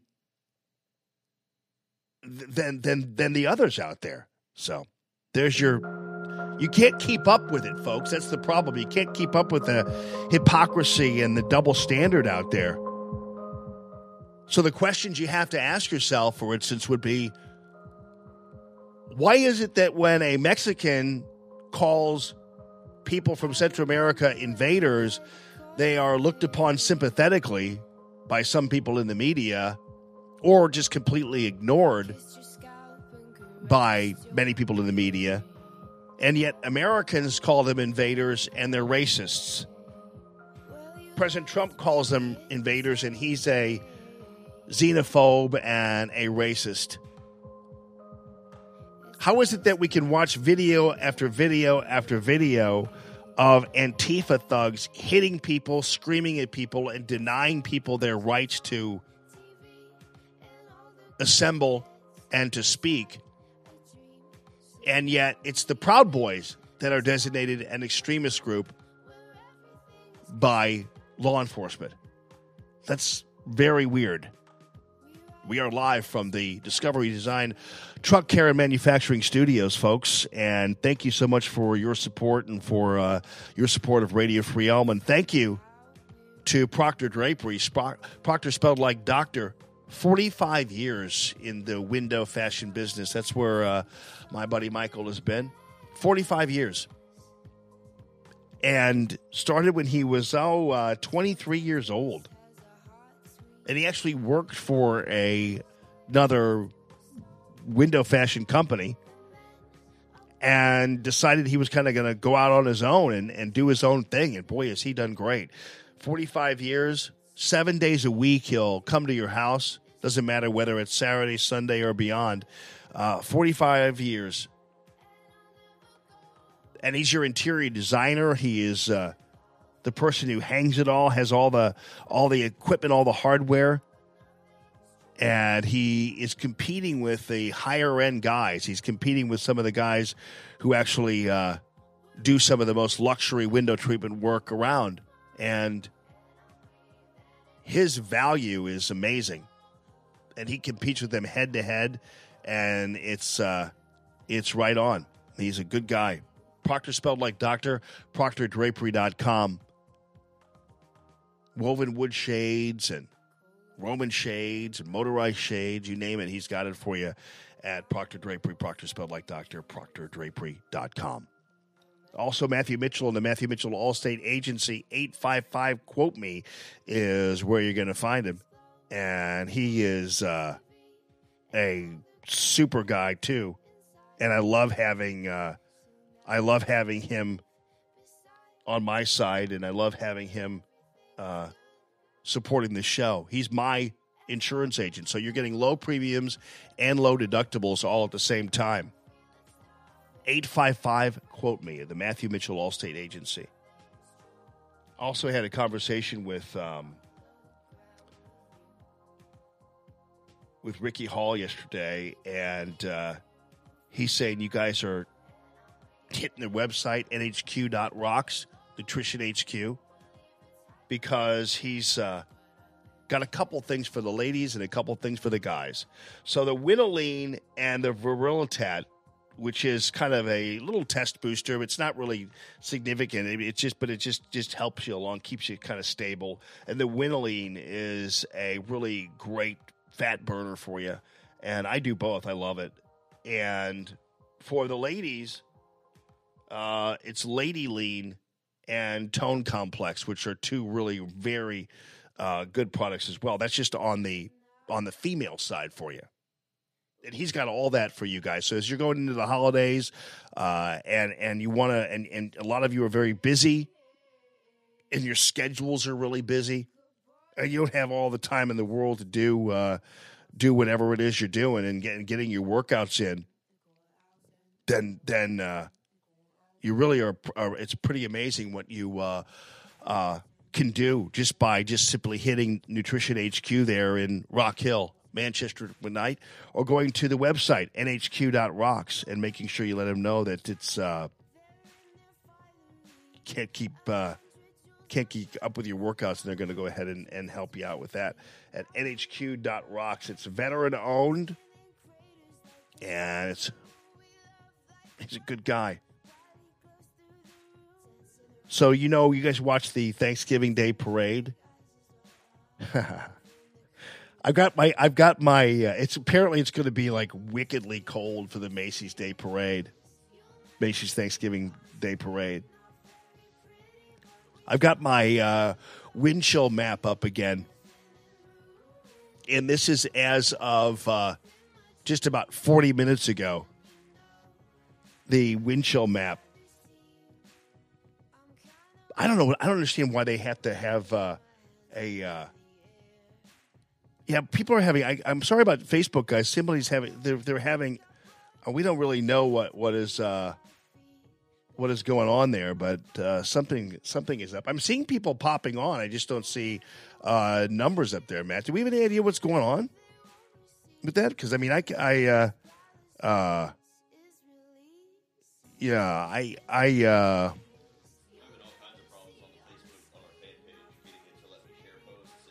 Oh, really? Yeah. Yeah.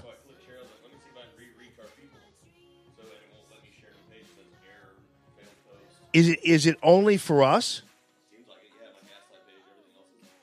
Oh, huh. So what are the, so is it so I'm not so is it just me then? Okay. Yeah, that's interesting because I mean I have my I don't know whether are they just messing with me because that'll piss me off if they're just messing with me because I don't like that idea at all if they're doing that to me because I haven't done anything. I played friggin' the first time ever I saw your face. Here's what I just went away. But so like I was coming in here and I'm trying to hit share, right, just so we can reshare it to our page. And then I hit share to a page, tap, loads up.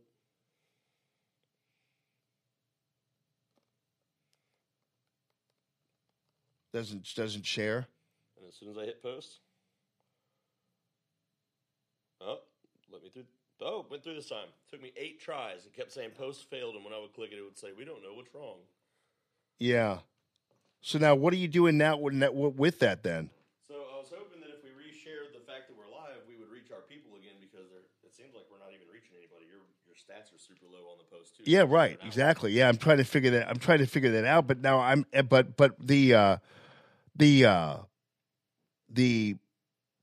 but is it all over Facebook? That's what I'm trying to figure out. Okay. So I'll let you know here in just a minute.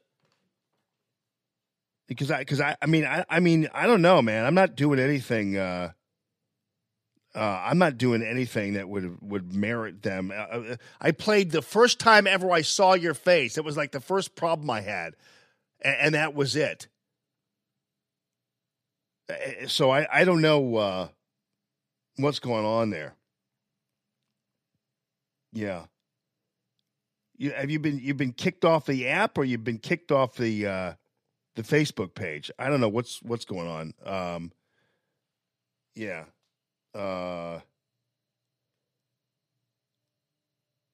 Yeah. All right. Yeah, I don't know what's happening. Yeah. Well,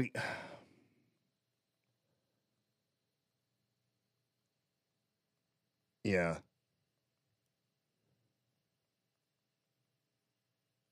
All right. I don't know. I don't know what's happening. I'm trying to. It must be Facebook Live because I just tried to post some stuff from you to my page and from Gaslight to my page and just anything crossways, and it won't let me post anything. Okay.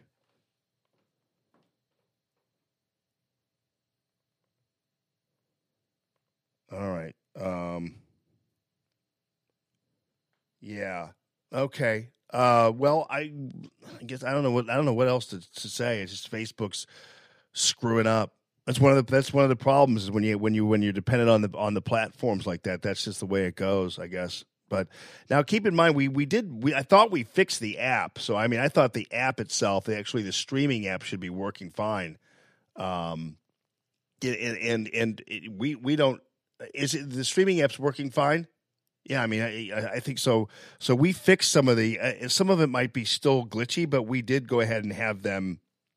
The iOS version works great for me now. Yeah, the new version. The new version of the app works really good now. Yeah. So do people have to get the new version of the app then? They do need to check for updates. Yes, like whenever a new update will come out for the app, it'll be on the App Store, and they just click update. Okay. All right. Yeah. So if you guys look on the app itself and you see the updates on there, you have to update it. If there's an update available, go ahead and get the update and you're there. So anyway, the situation with the wind chill, I still don't know why they do the wind chill thing, but it just makes it worse than it is. But nonetheless, if you look at this map of the current wind chills, again, I'm looking all around the country, and in the southeast, it's warmer, and also in South Texas and South California. But even if you go towards San Diego, the temperature I'm seeing with the current wind chill is 40 degrees. So most of the country, the temperatures, if you include the wind chill, are not going much above 40 degrees. And actually, in the Northeast, they're expecting the coldest Thanksgiving ever. And the temperatures right now all throughout the country basically are an average 25 degrees below average. Now, apparently, I'd heard that we were going to be around the 50s by the time. Oh, great, Jamie! Facebook who is doing maintenance on their site. Why is Facebook doing maintenance on their site right now? Anyway, the Macy's parade apparently is going to be like just it's going to be in the low 20s in Manhattan, but because of the wind chill, it'll feel like it's in the teens. It's the coldest projected Thanksgiving on record since '96.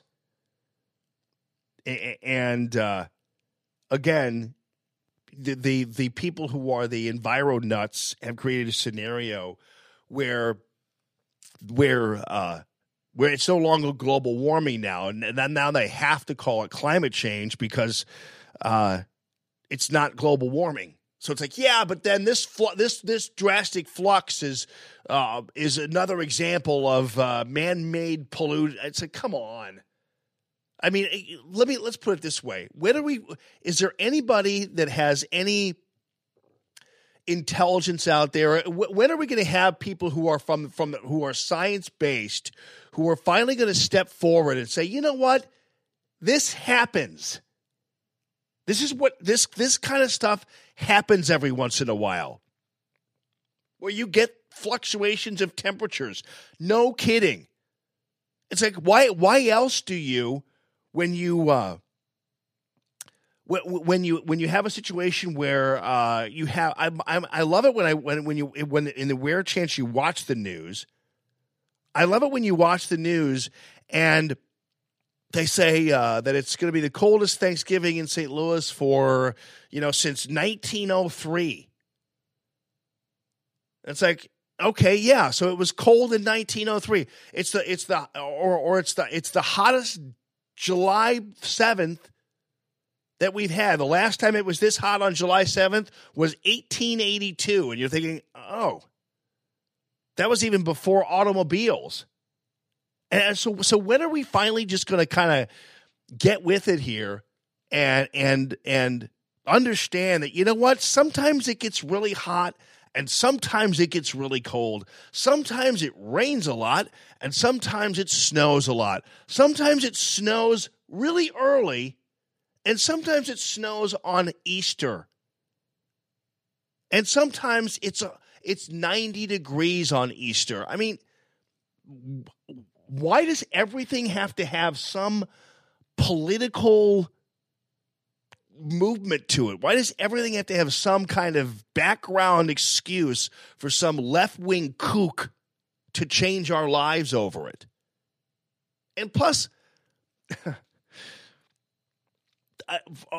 I'm telling you this, like I'm telling you all these temperatures, like it's kind of ridiculous that we're even discussing it.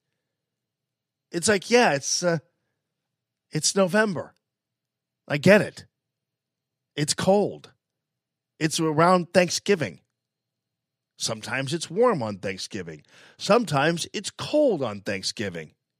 So, why is everybody, everybody and again, I'm the one reading you the damn chill map, but I'm using it as an example of how, this kind of stuff happens, and the people who are claiming that it's some kind of crazy, wild, weather phenomenon are out of their only motive trying to do this for the purpose of trying to change your lives. And then, of course, there's probably a profit motivation to it too. By the way, if sustained winds in New York City exceed 23 miles an hour or gusts it's supposed to be windy up there. So like the Grinch balloon and the Charlie Brown balloon and SpongeBob SquarePants, they could be grounded because of the winds up there. It'd be the first time the city has grounded the balloons since when? Last year? The year before? No, 1971. What was going on in 1971? I don't know. Nothing. It was just life. It was just the way things work out. It's how sometimes things are going to be pretty cold.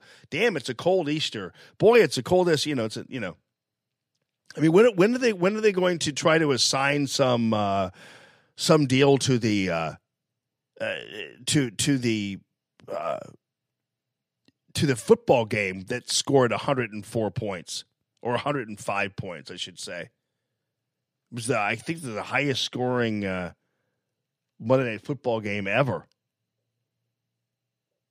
What's going on? What are people doing? What's happening? Is this because of steroids or is it because of the no? It's just a high scoring game. 54-51, Rams beat the Chiefs, and blah blah in Los Angeles. This game was supposed to be in Mexico City. In fact, my son Ethan and a couple of his friends bought tickets and went to Mexico City for this game. And then a week before the game was supposed to be played, they announced that the turf wasn't adequate, so they had to move it to L.A. And my son's like, "What?" I mean, we bought tickets. They did the whole, obviously got the hotel and the airfare and everything to Mexico City, and then they moved the game from Mexico City to L.A. because it wasn't the field wasn't good enough. And I'm thinking to myself, okay, so when did you determine that the field wasn't good enough? And why is it that you can't, for instance, get a field prepared for this game in a week. You can't do after all that. After saying you're going to take it to Mexico City, you can't do that. This is one of those times where I wish I was actually playing. Well, having a Rams or a Chiefs. This is probably going to be what the Super Bowl looks like anyway. But I was thinking to myself when I was doing the fantasy football, man. If you had fantasy football, you happen to have some key players here.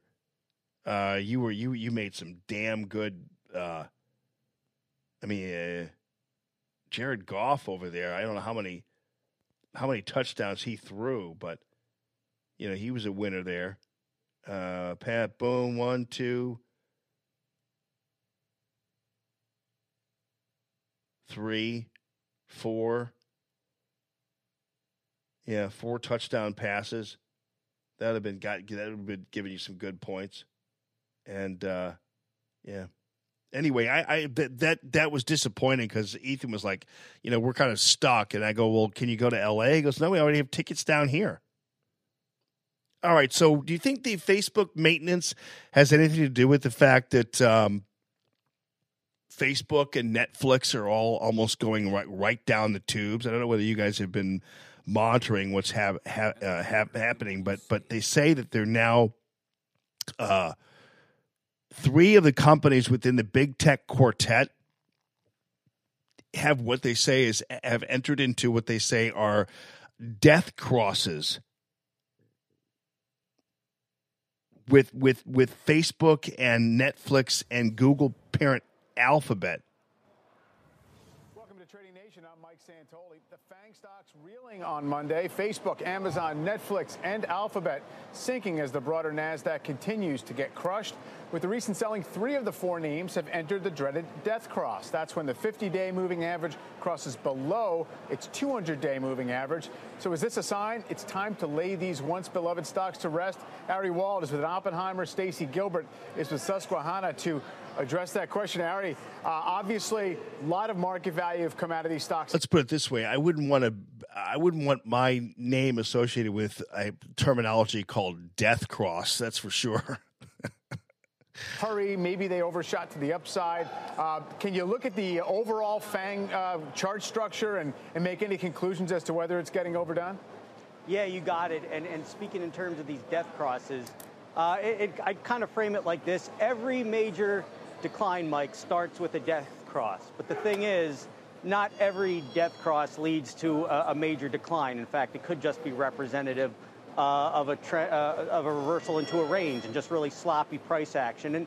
And that's what we might have here. Looking at the equally weighted 10-member New York Stock Exchange FANG Plus Index, it is broken. It really got started on the October breakdown below 2,700.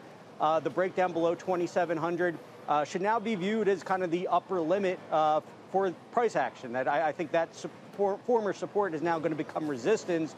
Looking at the downside, 2,300 is now the key support level to really key on and to really make sure if this is just a range and not a prolonged downtrend.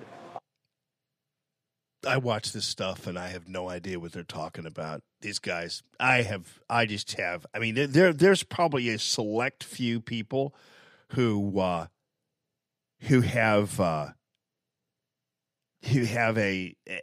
knowledge of FANG and death crosses and all that kind of stuff. But I just don't know. I don't know anything about it. I'll just wait and see. I don't even know whether I even have my mutual funds of stocks in there. I don't even know. Do you see what happened locally? Do you see what happened at this Catholic supply store in St. Louis County? Gee whiz. This guy goes in there and shoots someone and then sexually assaults them, another person, at this Catholic supply store on Manchester Road on Monday. 53 years old, the victim of the shooting. Police spokesman said at a news conference at about 5 yesterday that investigators had no idea of a motive, and no one knows what the hell was going on there. This morning, they don't really have any new information necessarily, and apparently they can't tell whether or not the woman worked at the store or whatever.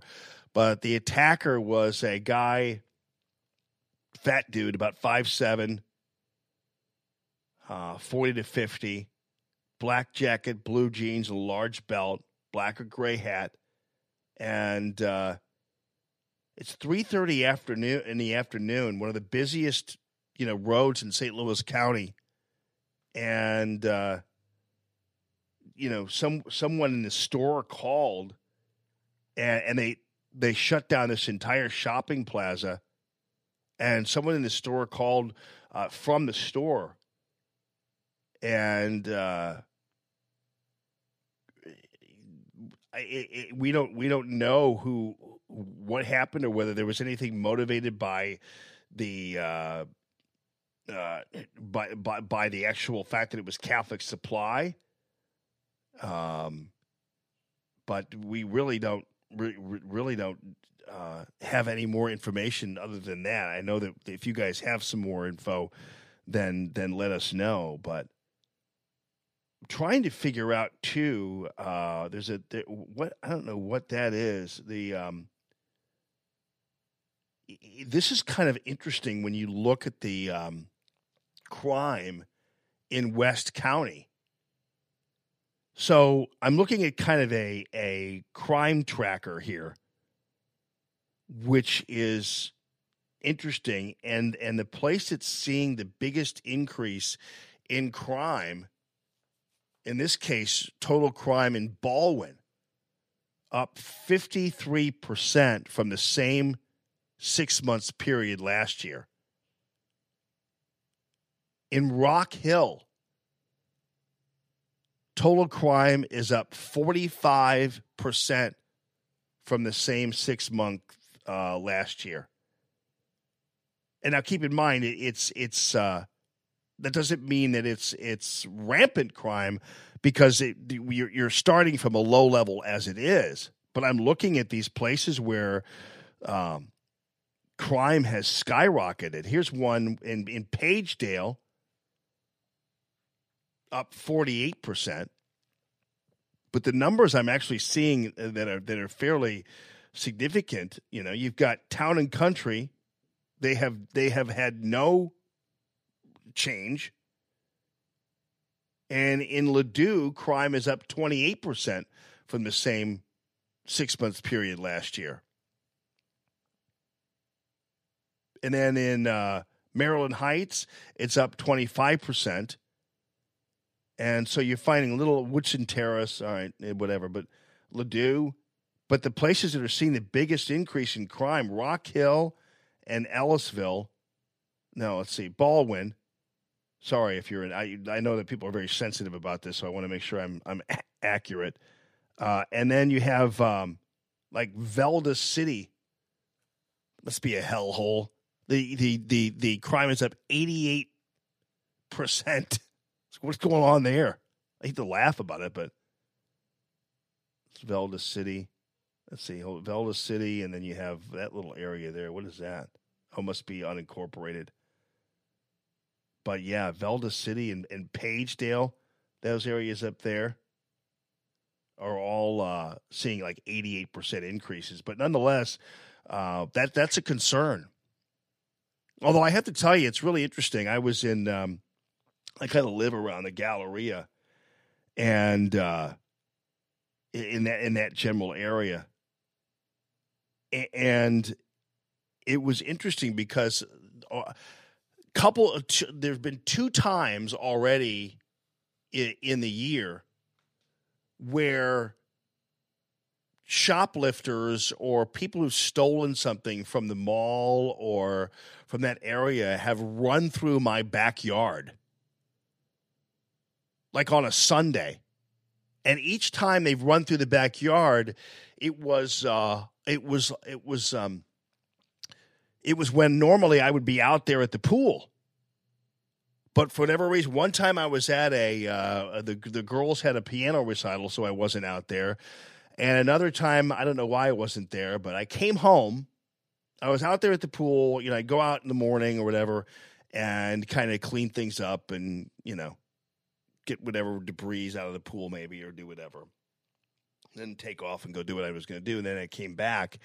And I came back one day and I saw a baby onesie on one of the pool loungers, still on a hanger. And I was like, what is this baby onesie doing out here on this lounger, still on a hanger? So it was like just a little onesie outfit. I can't remember what it was, but it was like a little boy's onesie outfit. And I was thinking to myself, what the hell's going on here? Like, what is this? It was kind of spooky, actually, because, my mind's like, is someone leaving me a sign? I'm like, well, what kind of sign would that be? I don't know what kind of sign it would be.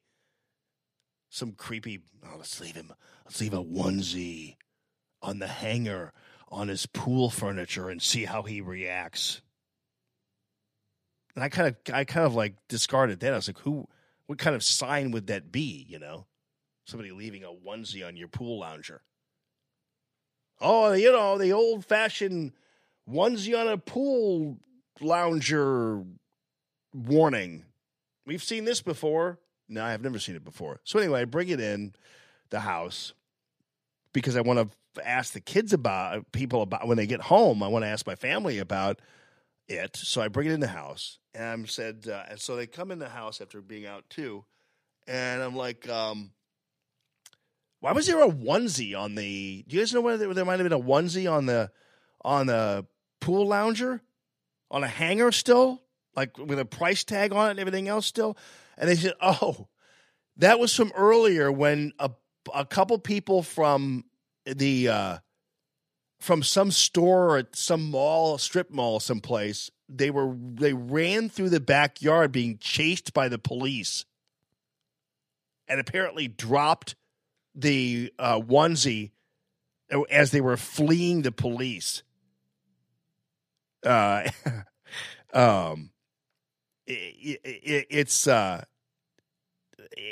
It's really pretty crazy.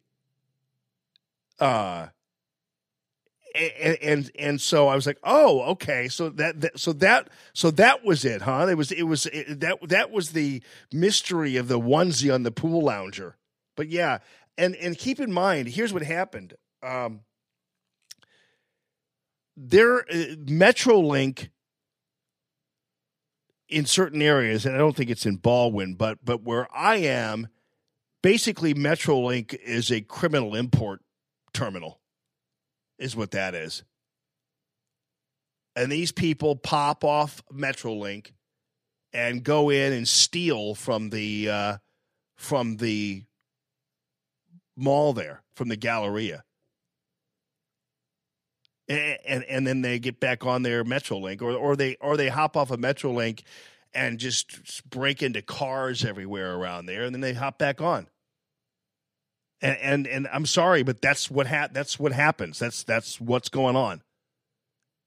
It's the only way these criminals have any kind of transportation or whatever is when they hop on Metrolink and take advantage of the criminal import terminal right there in Brentwood. And they pop off that baby and just go in and steal the Galleria blind and commit crimes and everything else. And oftentimes, the Galleria can barely do anything about it, but that's what's going on there is they steal the place blind. In other crime news, I got to tell you, I've been this story that actually G and I talked about a while back. This Watts guy who wound up who killed his pregnant wife, sorry about it. I don't cover a lot of crime. I'm sorry, but I want to discuss this since we discussed it. He was finally sentenced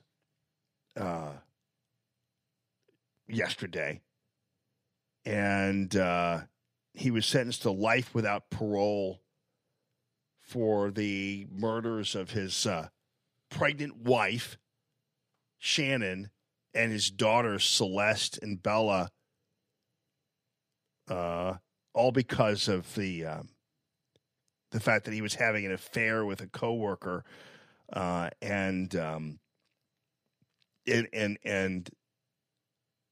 decided it was going to be easier for him to kill his family. It's just the most vile, disgusting kind of crime you could possibly imagine. And so he's sentenced to 3 life terms without parole. And I'm not quite sure he's going to have a very easy time in prison, I guarantee you. But the fact of the matter is, prosecutors didn't pursue the death penalty in large part because Shannon's family didn't want to pursue it, and didn't want that to be happening. So they in exchange for the guilty plea, they went ahead and did not pursue the death penalty for this case. The family basically agreed to those terms, but I have to tell you, and you have to be you really have to be, and I don't want to depress you, but I want to just get this story over with because we covered it earlier on, and G and I actually explored this quite a bit when she was on with me, and she'll be on again soon. But once she gets her stupid car fixed or whatever that is going on, my car broke down. I can't be in. Gia, you better get that car fixed. And every time we wanted to have her on, she's like, can't make it in. She notifies me an hour before or the night before. Sometimes you do. I'm just kidding you there, Gia. But nonetheless, I want you in, but we just get to make it happen. So anyway, we're talking about this story, and actually originally when it happened, this was before he was actually arrested. I can't remember, but here's the thing about these crime things. Normally, what happens is the people who investigate these kinds of crimes sometimes will be tipped off by the nature of the body disposal. So so oftentimes people who are murdered by family members, usually the telltale sign is that usually what happens is these individuals who kill them will like wrap them in blankets and things like that. It's kind of like this weird human condition, but it basically is a telltale sign that people who gratuitously kill somebody normally just kill them and leave them and do whatever, or dump them or whatever. But usually they can always tell when a family member is responsible because the bodies are taken care of to a certain degree. And I'm sorry if I'm creeping you out, but people generally that are wrapped in blankets have been killed by someone who they know. That's just kind of what happens, because there's a certain level of weird caretaking or whatever that goes on there. So the fact that this guy did this to his family and then did that to his daughters, I mean, it takes a special kind of evil beast to do that to your daughters. And I'm not just, I mean, obviously killing them is the worst bad thing, but the idea that you would just stuff them into some barrel, that's highly unusual. To be to when you kill loved ones and dispose of them in that fashion, you really are you really are terrible. I mean, there's something that's almost subhuman to not only do that, but also then to just simply dump them in some crate someplace or some barrel like that. That's actually very unusual in the world of homicide for a person who does something like that. That's a very unusual thing to have happen. And most homicide detectives usually would be shocked that it was someone that when they find somebody stuffed in a barrel like that, it would shock them if it was someone who actually knew them. And so it just makes this guy even more horrible than you can possibly imagine. So anyway, we've just put a cap on that, and I'll stop depressing you about that. All right, so remember we've been following this case with Mia Love, Congresswoman Mia Love, and that's the congressional race there in Utah, and it's Salt Lake City. And now it turns out that at one point there was some ballot recounting and all that kind of stuff. And on the other hand, it's now over. And so the Democrat, who also happens to be the Salt Lake County mayor, Ben McAdams, has claimed victory over Mia Love. And she basically was defeated by 739 votes in the 4th congressional district race there.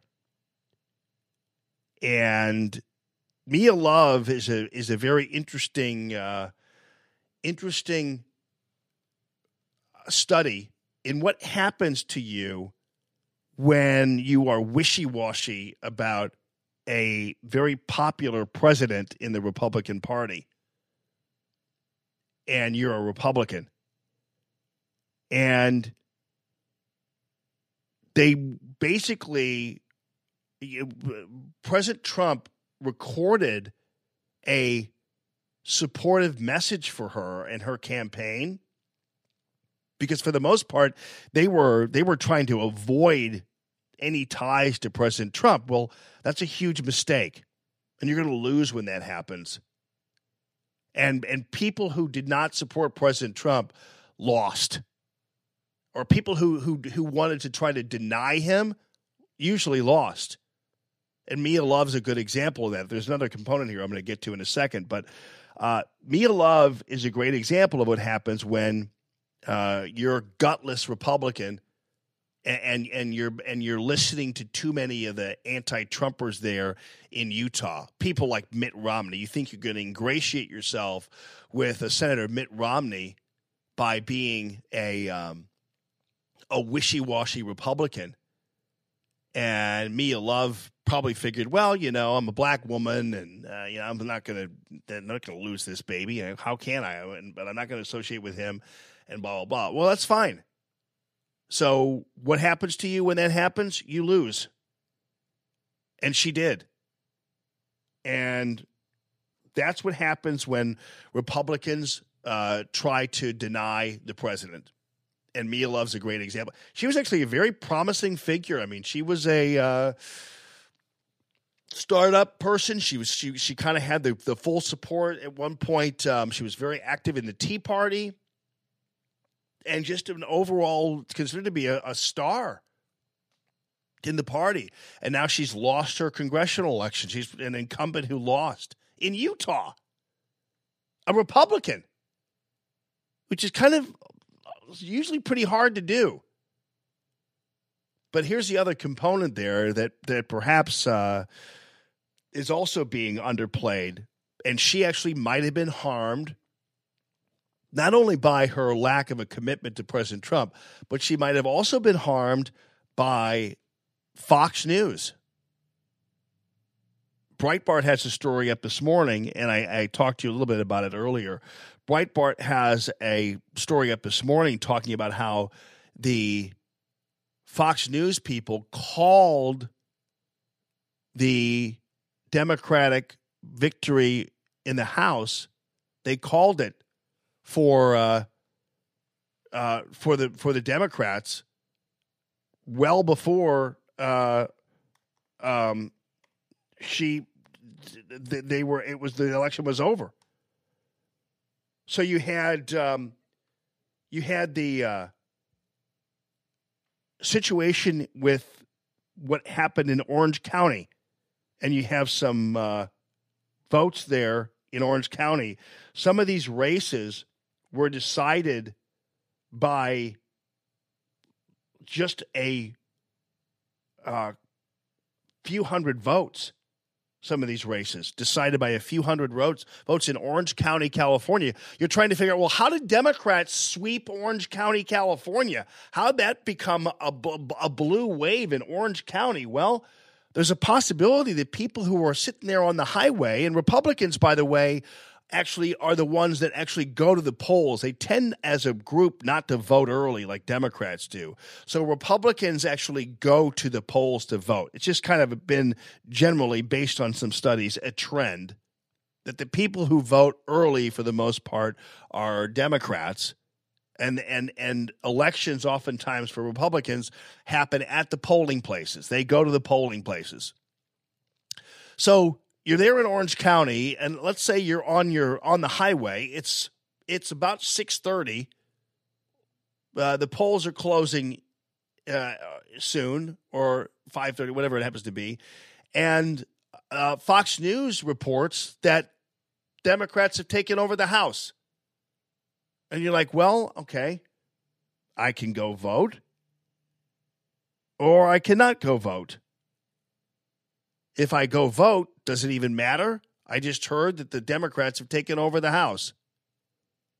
So what's the use of going in? Now, as I said earlier, I generally wouldn't do that. I'd still go and vote. But there are some people, their schedules are tight, and if they see some kind of reason not to go and vote, and they can actually get something done, or get home earlier or do whatever, then they make that choice. So there's a possibility there were some people who didn't go and vote because they heard from Fox that it was over.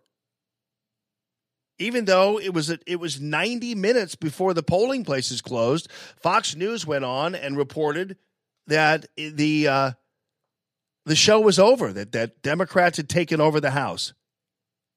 So now keep in mind, Utah also happens to be on the West Coast, and there's a strong possibility that maybe that affected Mia Love's race. I don't know. Maybe there were people who were just like, okay, well, that's over. I'm not going to go and vote since the Democrats have taken over the House. They didn't know about individual races, and obviously I would wait to find out what the individual races were. But keep in mind, humans are humans, people are people, and if you're just a little bit on the fence about whether or not you really have time to go vote, and you're sitting there in traffic and you have a choice to either take this exit that goes home or that exit that goes to the polling place, so you go and stand in line or whatever, there's a good possibility when you're hearing on the radio that the House has been taken over by Democrats, you go ahead and peel off the exit going home. Just saying, people do that. You see the latest from Ocasio-Cortez. She's not good enough to be House Speaker, according to Kaysen. She's not quite there yet. It's still, that House Speakership still belongs to the old white lady in the canoe. But Ocasio-Cortez is brilliant, according to Mark Kaysen. Because yesterday he was like, have you ever heard her interviewed? I'm like, yeah, I have. She doesn't really come across all that intelligently. She's asked sometimes pointed questions about, how she's going to pay for all of her social programs and everything else, and she can barely answer the question. So, yeah, have you ever heard her interviewed? She's brilliant. It's like, okay. How about when she's on Twitter and she talks about the future of, she's a democratic socialist, they call her, And so, and she went to Boston University, by the way, which is not a slouch school. Had a bachelor's degree in economics and international relations, which, believe me, I've the international relations thing that's code for I didn't do anything. International relations. I remember that when I was in college studying international relations. There's really nothing. I'm sure that listen. I'm not demeaning you if you have a degree in international relations. I'm just saying the international relations studies program that I knew when I was in school wasn't much. You basically spent a lot of time reading the Paris Match. That's about it. So anyway, here's Ocasio-Cortez. I don't know what's wrong with this sentence. Do you guys have any idea? Is that should we, and if we work our butts off to make sure that we take back all three chambers of Congress, all three chambers of government, the presidency, the Senate, and the House in 2020, we can't start working in 2020. Is that should we, and if we work our butts off to make sure that we take back all three chambers of Congress, all three chambers of government. Okay. So she's a congresswoman, Just want to let you know, and she's according to Mark Kaysen, the future of the Democratic Party. Just let you know. Our butts off to make sure that we take back all three chambers of Congress, all three chambers of government. So she said all three chambers of Congress. And then she corrected herself, if you want to call this a correction, and said all three chambers of government. Now, of course, generally, we don't. It's hard for me to fathom when you're talking about the three branches of government that you would even refer to them as three chambers of government. Like you wouldn't even, I've never even heard that terminology ever of people saying the three chambers of government.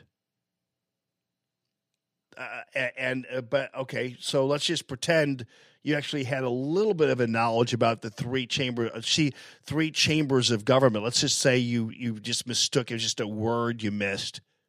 And instead of branches, you said chambers. I get it. Well, then at the very least, then you'd get, let's just say you just accidentally called the branches chambers. You'd still at least get the three correct, right? Because the three chambers of government would not be the House, the Senate, and the White House. It would be the executive, legislative, and judicial chambers of government. Even if let's just give her the benefit of the doubt and say she just mixed up a word, chambers and branches. I get it, but at least then get the three right once you get that going, because apparently she's on to something. Something is clicking in her pea brain. I think I heard before there were three somethings of government. It's like, okay. And then initially she said three chambers of Congress. It's like, Lord, I mean, how does anybody, I'm not quite sure. I mean, I'm sorry to say, but I'm not quite sure you could find, if you had a group of, let's say, 12, 14-year-old girls, and I'm using girls because Ocasio-Cortez is a female. If you had like a group of 12, 14-year-old girls, I would venture to guess, generally, if you asked them what the 3 branches of government were, they could probably tell you. Unless I don't know, maybe I'm overestimating the school system out there, but I think by the time you're in middle school, you kind of know that there are 3 branches of government.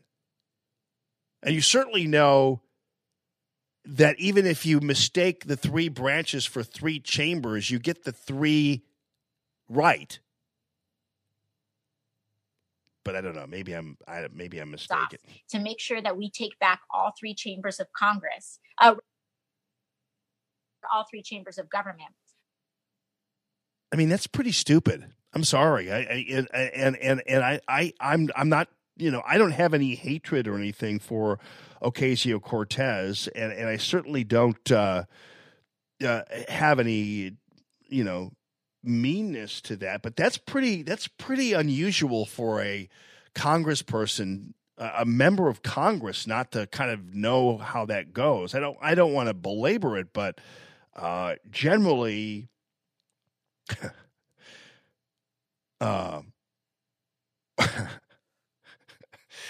Generally, you get it right. So yeah, I'm hearkening back to when Mark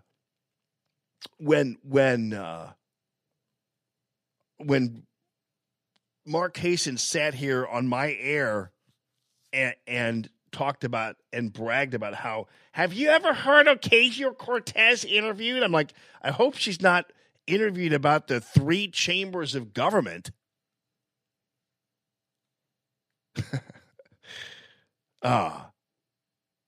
Meanwhile,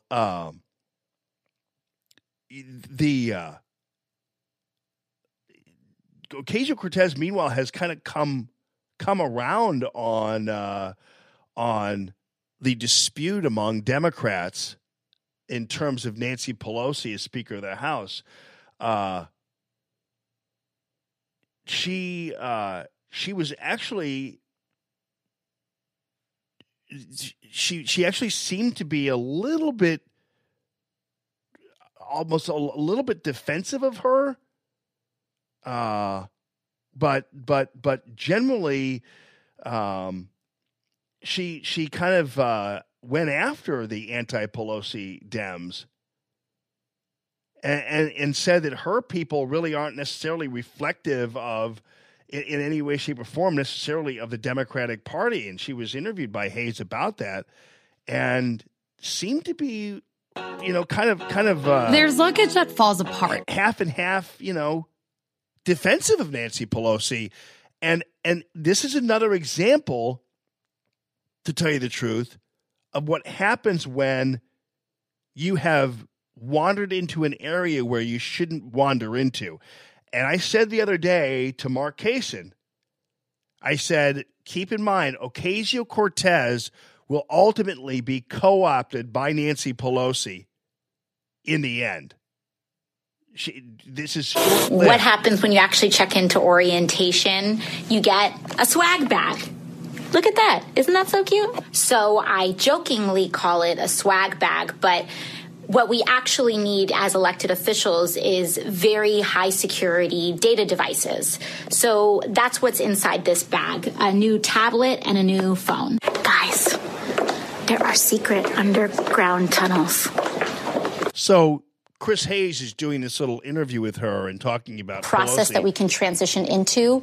It really kind of opens up the window to show that anyone can serve. And is that the sort of idea here? I think, I think if you can work a dorm washing machine, yeah, which is exactly. what that looked like. I didn't go into it with some grand strategy, right, but I think that this is really the value that I've been hearing from a lot of people to be getting from this. So one of the sort of big issues right now is this leadership fight. Mm-hmm. So there are 16 House Democrats who signed a letter saying the time has come for new leadership, basically saying they won't vote for Nancy Pelosi. Mm-hmm. If Ben McAdams wins in Utah, that's they're one vote short of blocking her. Mm-hmm. Where are you, and how do you read this fight? Well, for me, when I was reading this letter that was kind of released today, my main concern was that there is no vision, there is no common value, there is no goal that is really articulated in this letter aside from we need to change.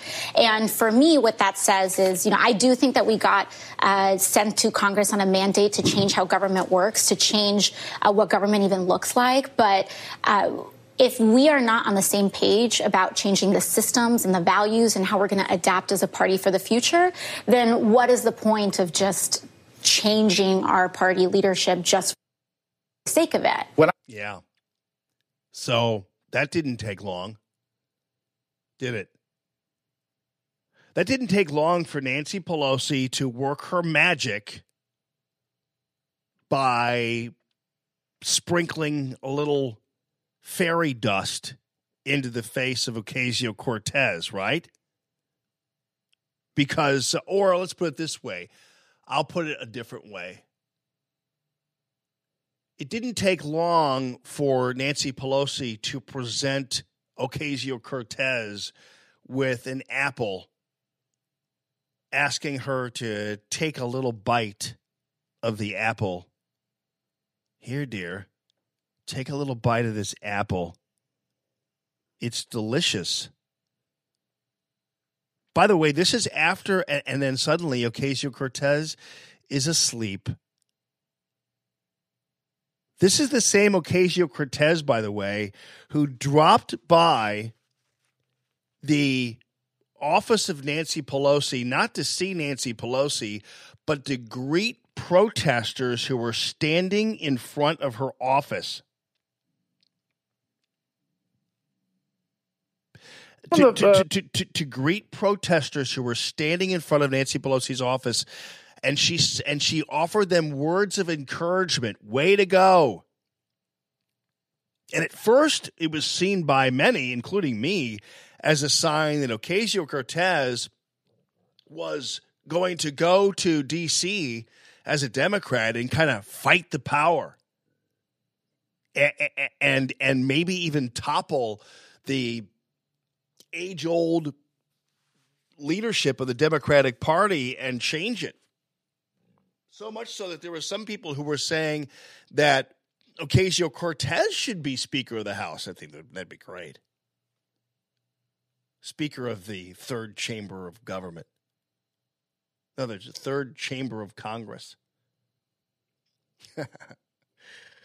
I can't wait to be Speaker of the third chamber of Congress. I'm going to be fantastic. I'm amazing. Once I get to the third chamber of Congress, what's the third chamber of Congress? I'm sorry, 3 chambers of government. Well, the first chamber of government. It's like, okay. So, did you notice then what happened here over a matter of like 3 days?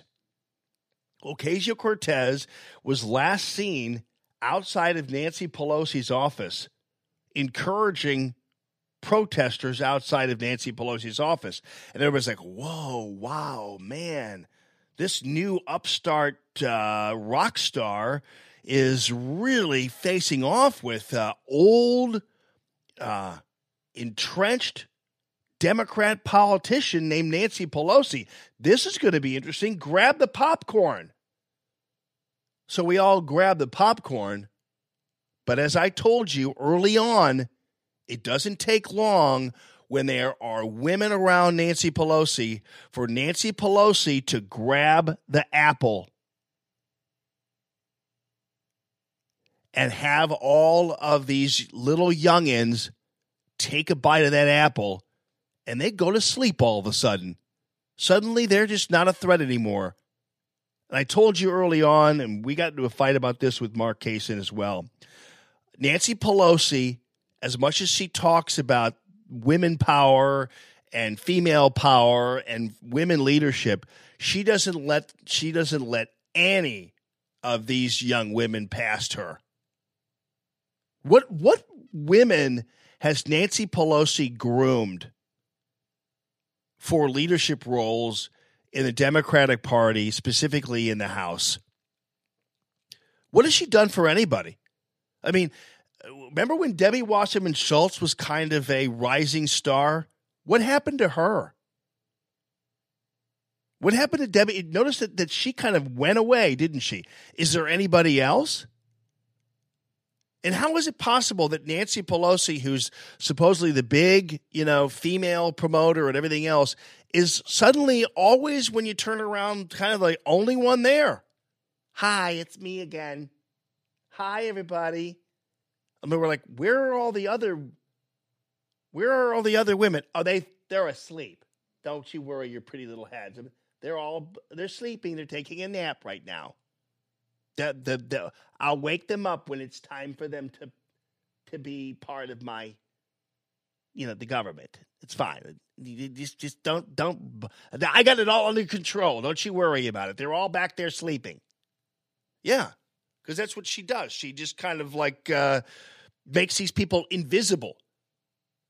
So how is it possible that Ocasio-Cortez, upon election, and then up in D.C. for her first little visit, she's visiting protesters outside of Nancy Pelosi's office, giving them words of encouragement, and suddenly she winds up on MSNBC with Chris Hayes taking a shot at anti-Pelosi Democrats. One of the sort of big issues right now is this leadership fight. Mm-hmm. So there are 16 House Democrats who signed a letter saying the time has come for new leadership, basically saying they won't vote for Nancy Pelosi. Mm-hmm. If Ben McAdams wins in Utah, that's they're one vote short of blocking her. Mm-hmm. Where are you, and how do you read this fight? Well, for me, when I was reading this letter that was kind of released today, my main concern was that there is no vision, there is no common value, there is no goal that is really articulated in this letter aside from we need to change. And for me, what that says is, I do think that we got sent to Congress on a mandate to change how government works, to change what government even looks like, but if we are not on the same page about changing the systems and the values and how we're going to adapt as a party for the future, then what is the point of just changing our party leadership just for the sake of it? Good girl. Very good girl, Alexandria. Now, you follow mommy over here, and then you just take a little bite of this apple, keep eating that apple, and you keep sleeping. I'm gonna take good care of all you ladies like I always have. Good girl. That was pretty dramatic. That's a pretty dramatic change, if you ask me. From Ocasio-Cortez, the renegade Democrat congresswoman, and the crazy fighter. She's gonna topple it, and she's gonna fight the power, and she's going to take Nancy Pelosi down once and for all. And yet, boom. You take a bite of this apple, dear, and you go and take a nice long nap. And Ocasio-Cortez, although it might be harder for Pelosi to kind of bury her, but Ocasio-Cortez is going the same route as pretty much every other woman in Congress that happens to show any sign of being in any way, shape, or form influential. And so now she's sitting there running interference for Nancy Pelosi and actually taking a shot at Pelosi's critics. My, how things have changed. One bite of that apple and she's suddenly just all on board. Got a couple of updates for you here, too. Remember I thought it was funny. The little Adam shit thing that President Trump put out on a tweet, and Laura Ingram's, That's great. We all love a tough, strong president. But, you don't have to, ridicule Adam Schiff's name. There's plenty about Adam Schiff you can take issue with substantively, and Matt, I'll go with you on this. I mean, yeah, I guess. I mean, I don't know. you ridiculed David Hogg's grade point average. I mean, it's just a joke, right? I mean, it's just or his grade. I don't know what exactly Laura's tweet was. I defended her on it, but I mean, it's just like I thought we were just kind of all having fun here. I don't know. I don't know why it's really necessarily to kind of like decide you're going to just nitpick over President Trump's language, which apparently a lot of people on Fox, they keep doing over there. They had this Guy Benson and Marie Harf on Martha's show, and they were all nitpicking over President Trump's language and kind of like just kind of deciding they're going to just keep trolling him over his. I wouldn't have said that. I mean, I get it. I mean, but don't make too much of a deal over some things he has to say. I mean, Trump's a little bit raw. I get it, and I understand. And then we have the big Ivanka email server story today, and that's actually becoming a big deal because you heard Kaysen earlier this morning saying that basically Ivanka's email server, the private emails she sent on a private email to government people, means that whatever Hillary did was all perfect. And therefore, everything now is canceled out. Scarborough was on TV this morning, basically saying that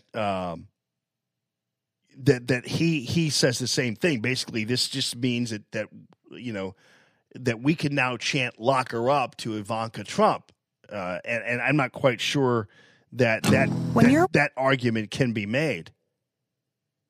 Because here's the big difference. And again, if Ivanka violated the rules, she violated the rules and should be held accountable to violating the rules. There's no question about that. If these rules are violated, then Ivanka Trump needs to be held accountable for the violation of the rules. I'm not disputing that, and I'm not saying that what she did was right.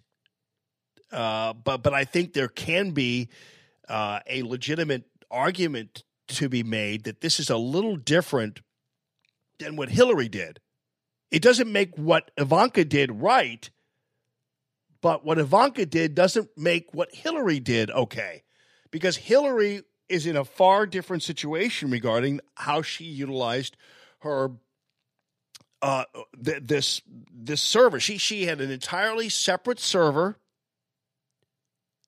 And she was sending classified material over that private server.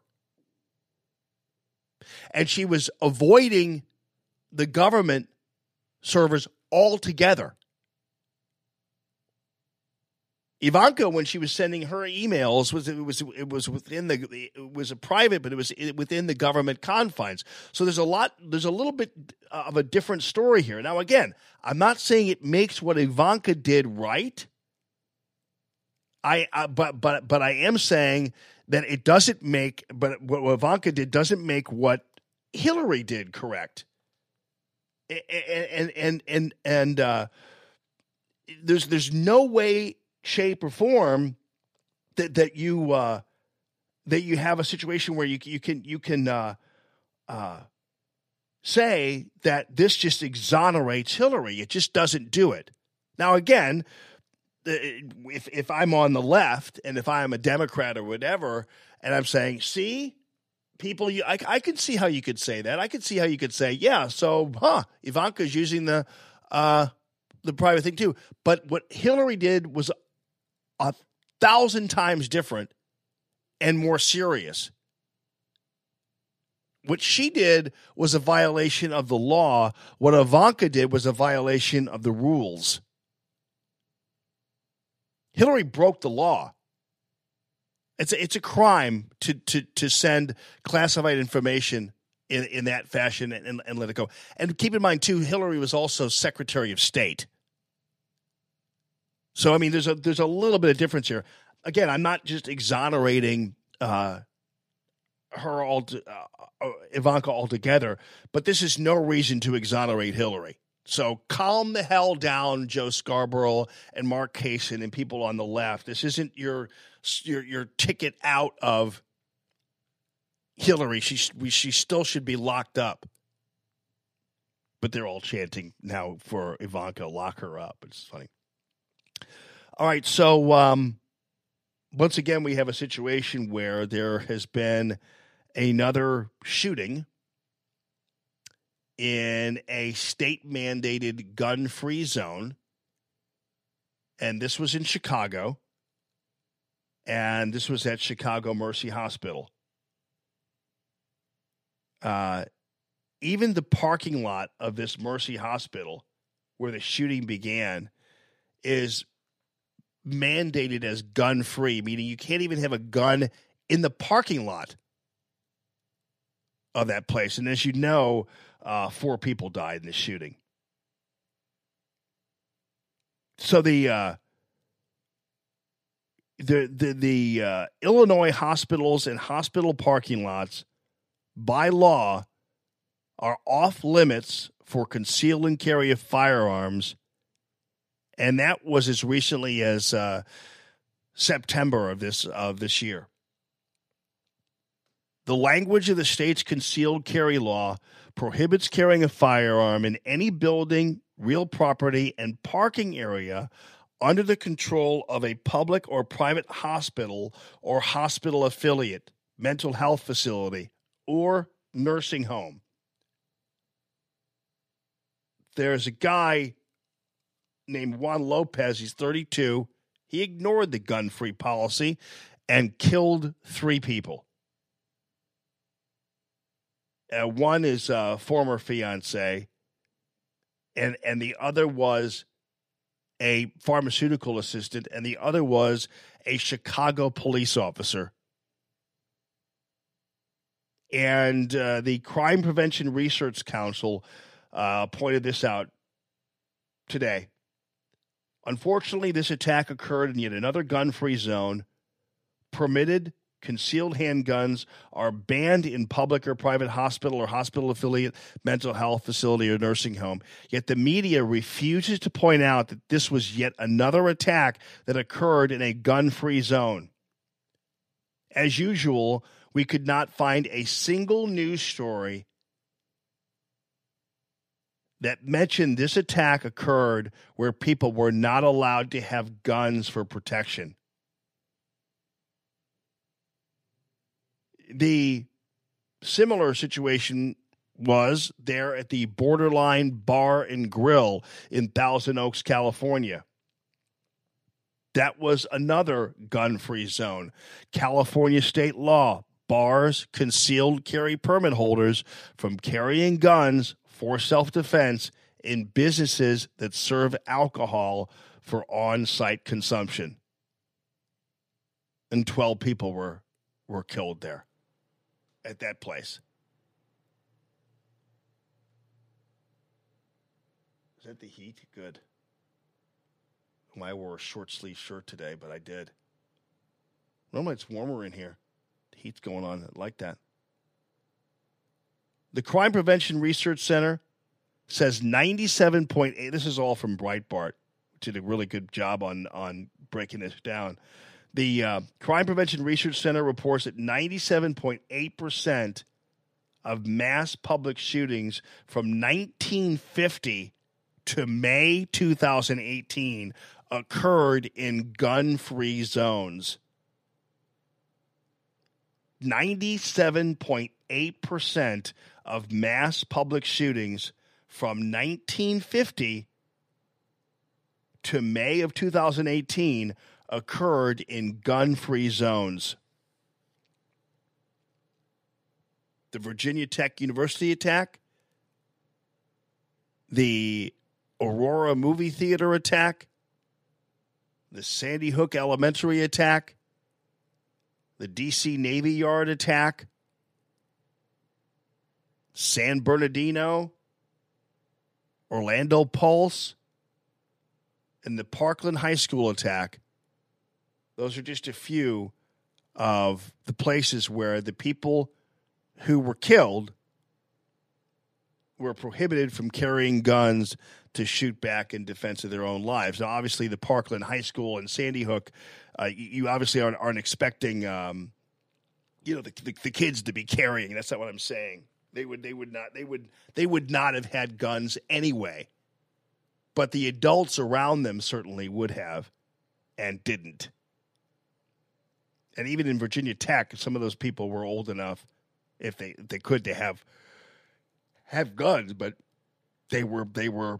But that's an amazing, startling stat, 97.8. Now, again, you can say what you want about the gun-free zones, but at the very least, why is it that the news media doesn't report a fact like that these took place in a gun-free zone? Why wouldn't the media report something like that? Because let's put it this way. Let's say it was an attack that took place in a knock yourself out, carry guns all you want zone, or in a zone where guns were allowed. What do you think the story like if they were explicitly allowed? Like there were signs that says, "Yeah, feel free to have a gun." How do you think that would be reported? Well, of course it'd be reported by the media because they always believe that guns are the main cause of the problem, not the people behind the guns. And so a gun-free zone where people are not allowed by law to, and they're law-abiding citizens, so they comply with the law. They're not allowed to carry a gun. Now, keep in mind, I would violate that all day long. A gun-free zone deal. I do it all day long, and unless the gun fell out of my pocket or out of my waistband, there'd be no way they'd catch me anyway. So a gun-free zone makes no difference to me. You have a library or you have a whatever, and no guns allowed. It's like, yeah, thank you. Thanks for telling me, but I would never in a million years abide by a gun-free zone deal. If I knew there was a chance I'd get caught, like I wouldn't carry a gun on an airplane, obviously because they'd check me. But as long as I wasn't being checked, I'd bring my gun in there, a gun-free zone, and just risk it. Usually what happens is, for instance, if you go to a library or someplace and they say, or if you go to an establishment like a business or something that says no, a gun-free zone, if you somehow get caught with a gun, the worst that can happen is they just tell you to get out. I mean, they can't prosecute you. It's kind of like when they say no shoes, no shirt, no service. Well, you go in there with no shoes and no shirt on, they'll kick you out. And if you don't leave, then suddenly they can call the police or do whatever. But then you just leave if they catch you. But otherwise, I'd carry a gun in a gun-free zone all day. Those are just suggestions to me. But they certainly are suggestions to the people who want to commit crimes. This guy, I don't know whether even he thought about the gun-free zone aspect. Who knows? When people are violent and they want to kill and they want to do something, generally they're not very thoughtful about, well, let's see. They don't think about things. But you have to admit that a gun-free zone because usually people who commit crimes like that are cowards. So they're sometimes people will avoid places where they know people are armed. I mean, that's just how things work. Generally, when people know that there's a chance that you have a gun, they generally don't mess with you. Sometimes people who want to actually hurt you and do that, they're not very thoughtful about that kind of stuff. But this guy might have just figured, hell, nobody's gonna. I'm going to go in there and I'm going to attack my former fiance, and the only way probably anybody's going to get in my way is if they're a police officer. And he was hell bent on shooting a police. He didn't care about that either, so he went and did that. But that's a startling statistic. 97.8% of mass public shootings from 1950 to May of 2018 took place in gun-free zones, y'all. All right. Well, thank you to all of you listening to the show. I'm sorry, but the Facebook was doing maintenance today, so for whatever reason, the Facebook thing became a real pain in the rear end. So that created some problems. So I'm sorry about that, but I hope the app worked for you fine, and that's how that whole thing rolled down.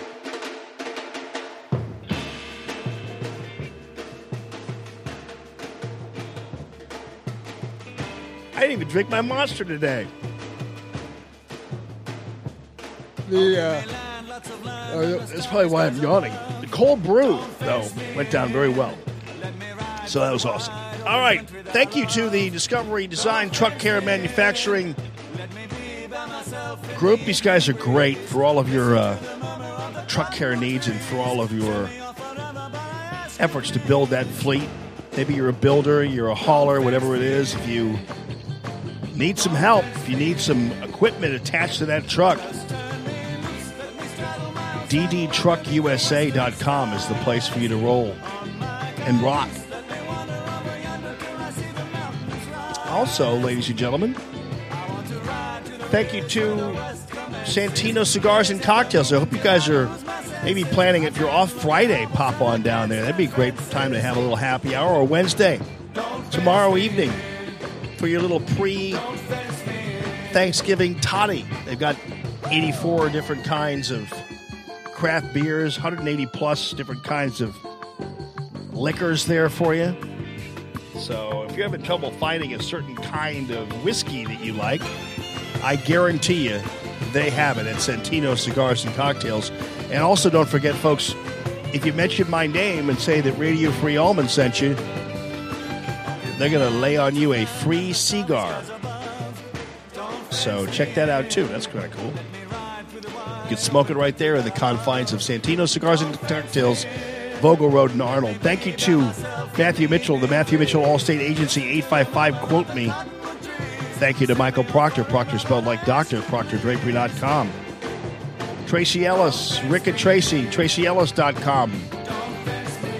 And thank you to Ricky Hall, Nutrition HQ. NHQ.rocks is where you're going to find both the female weight maintenance, fat burner, hormone builder, and the male weight maintenance, fat burner, testosterone builder at NHQ.rocks. Right there at Manchester and McKnight in Rock Hill. NHQ.rocks. And thank you to Golden Oak Lending. Get in while the getting's good. 2 months. No payments on your mortgage payments. 2 months. Should help you out through the holiday season. 314-567-GOLD. 314-567-GOLD. And you mention my name and you're going to get a mortgage checkup, but you're going to get a free appraisal with the mortgage checkup. So that's going to be awesome. And yeah, when you refi, 2 months of float. So we'll be back tomorrow. Have a great rest of your day.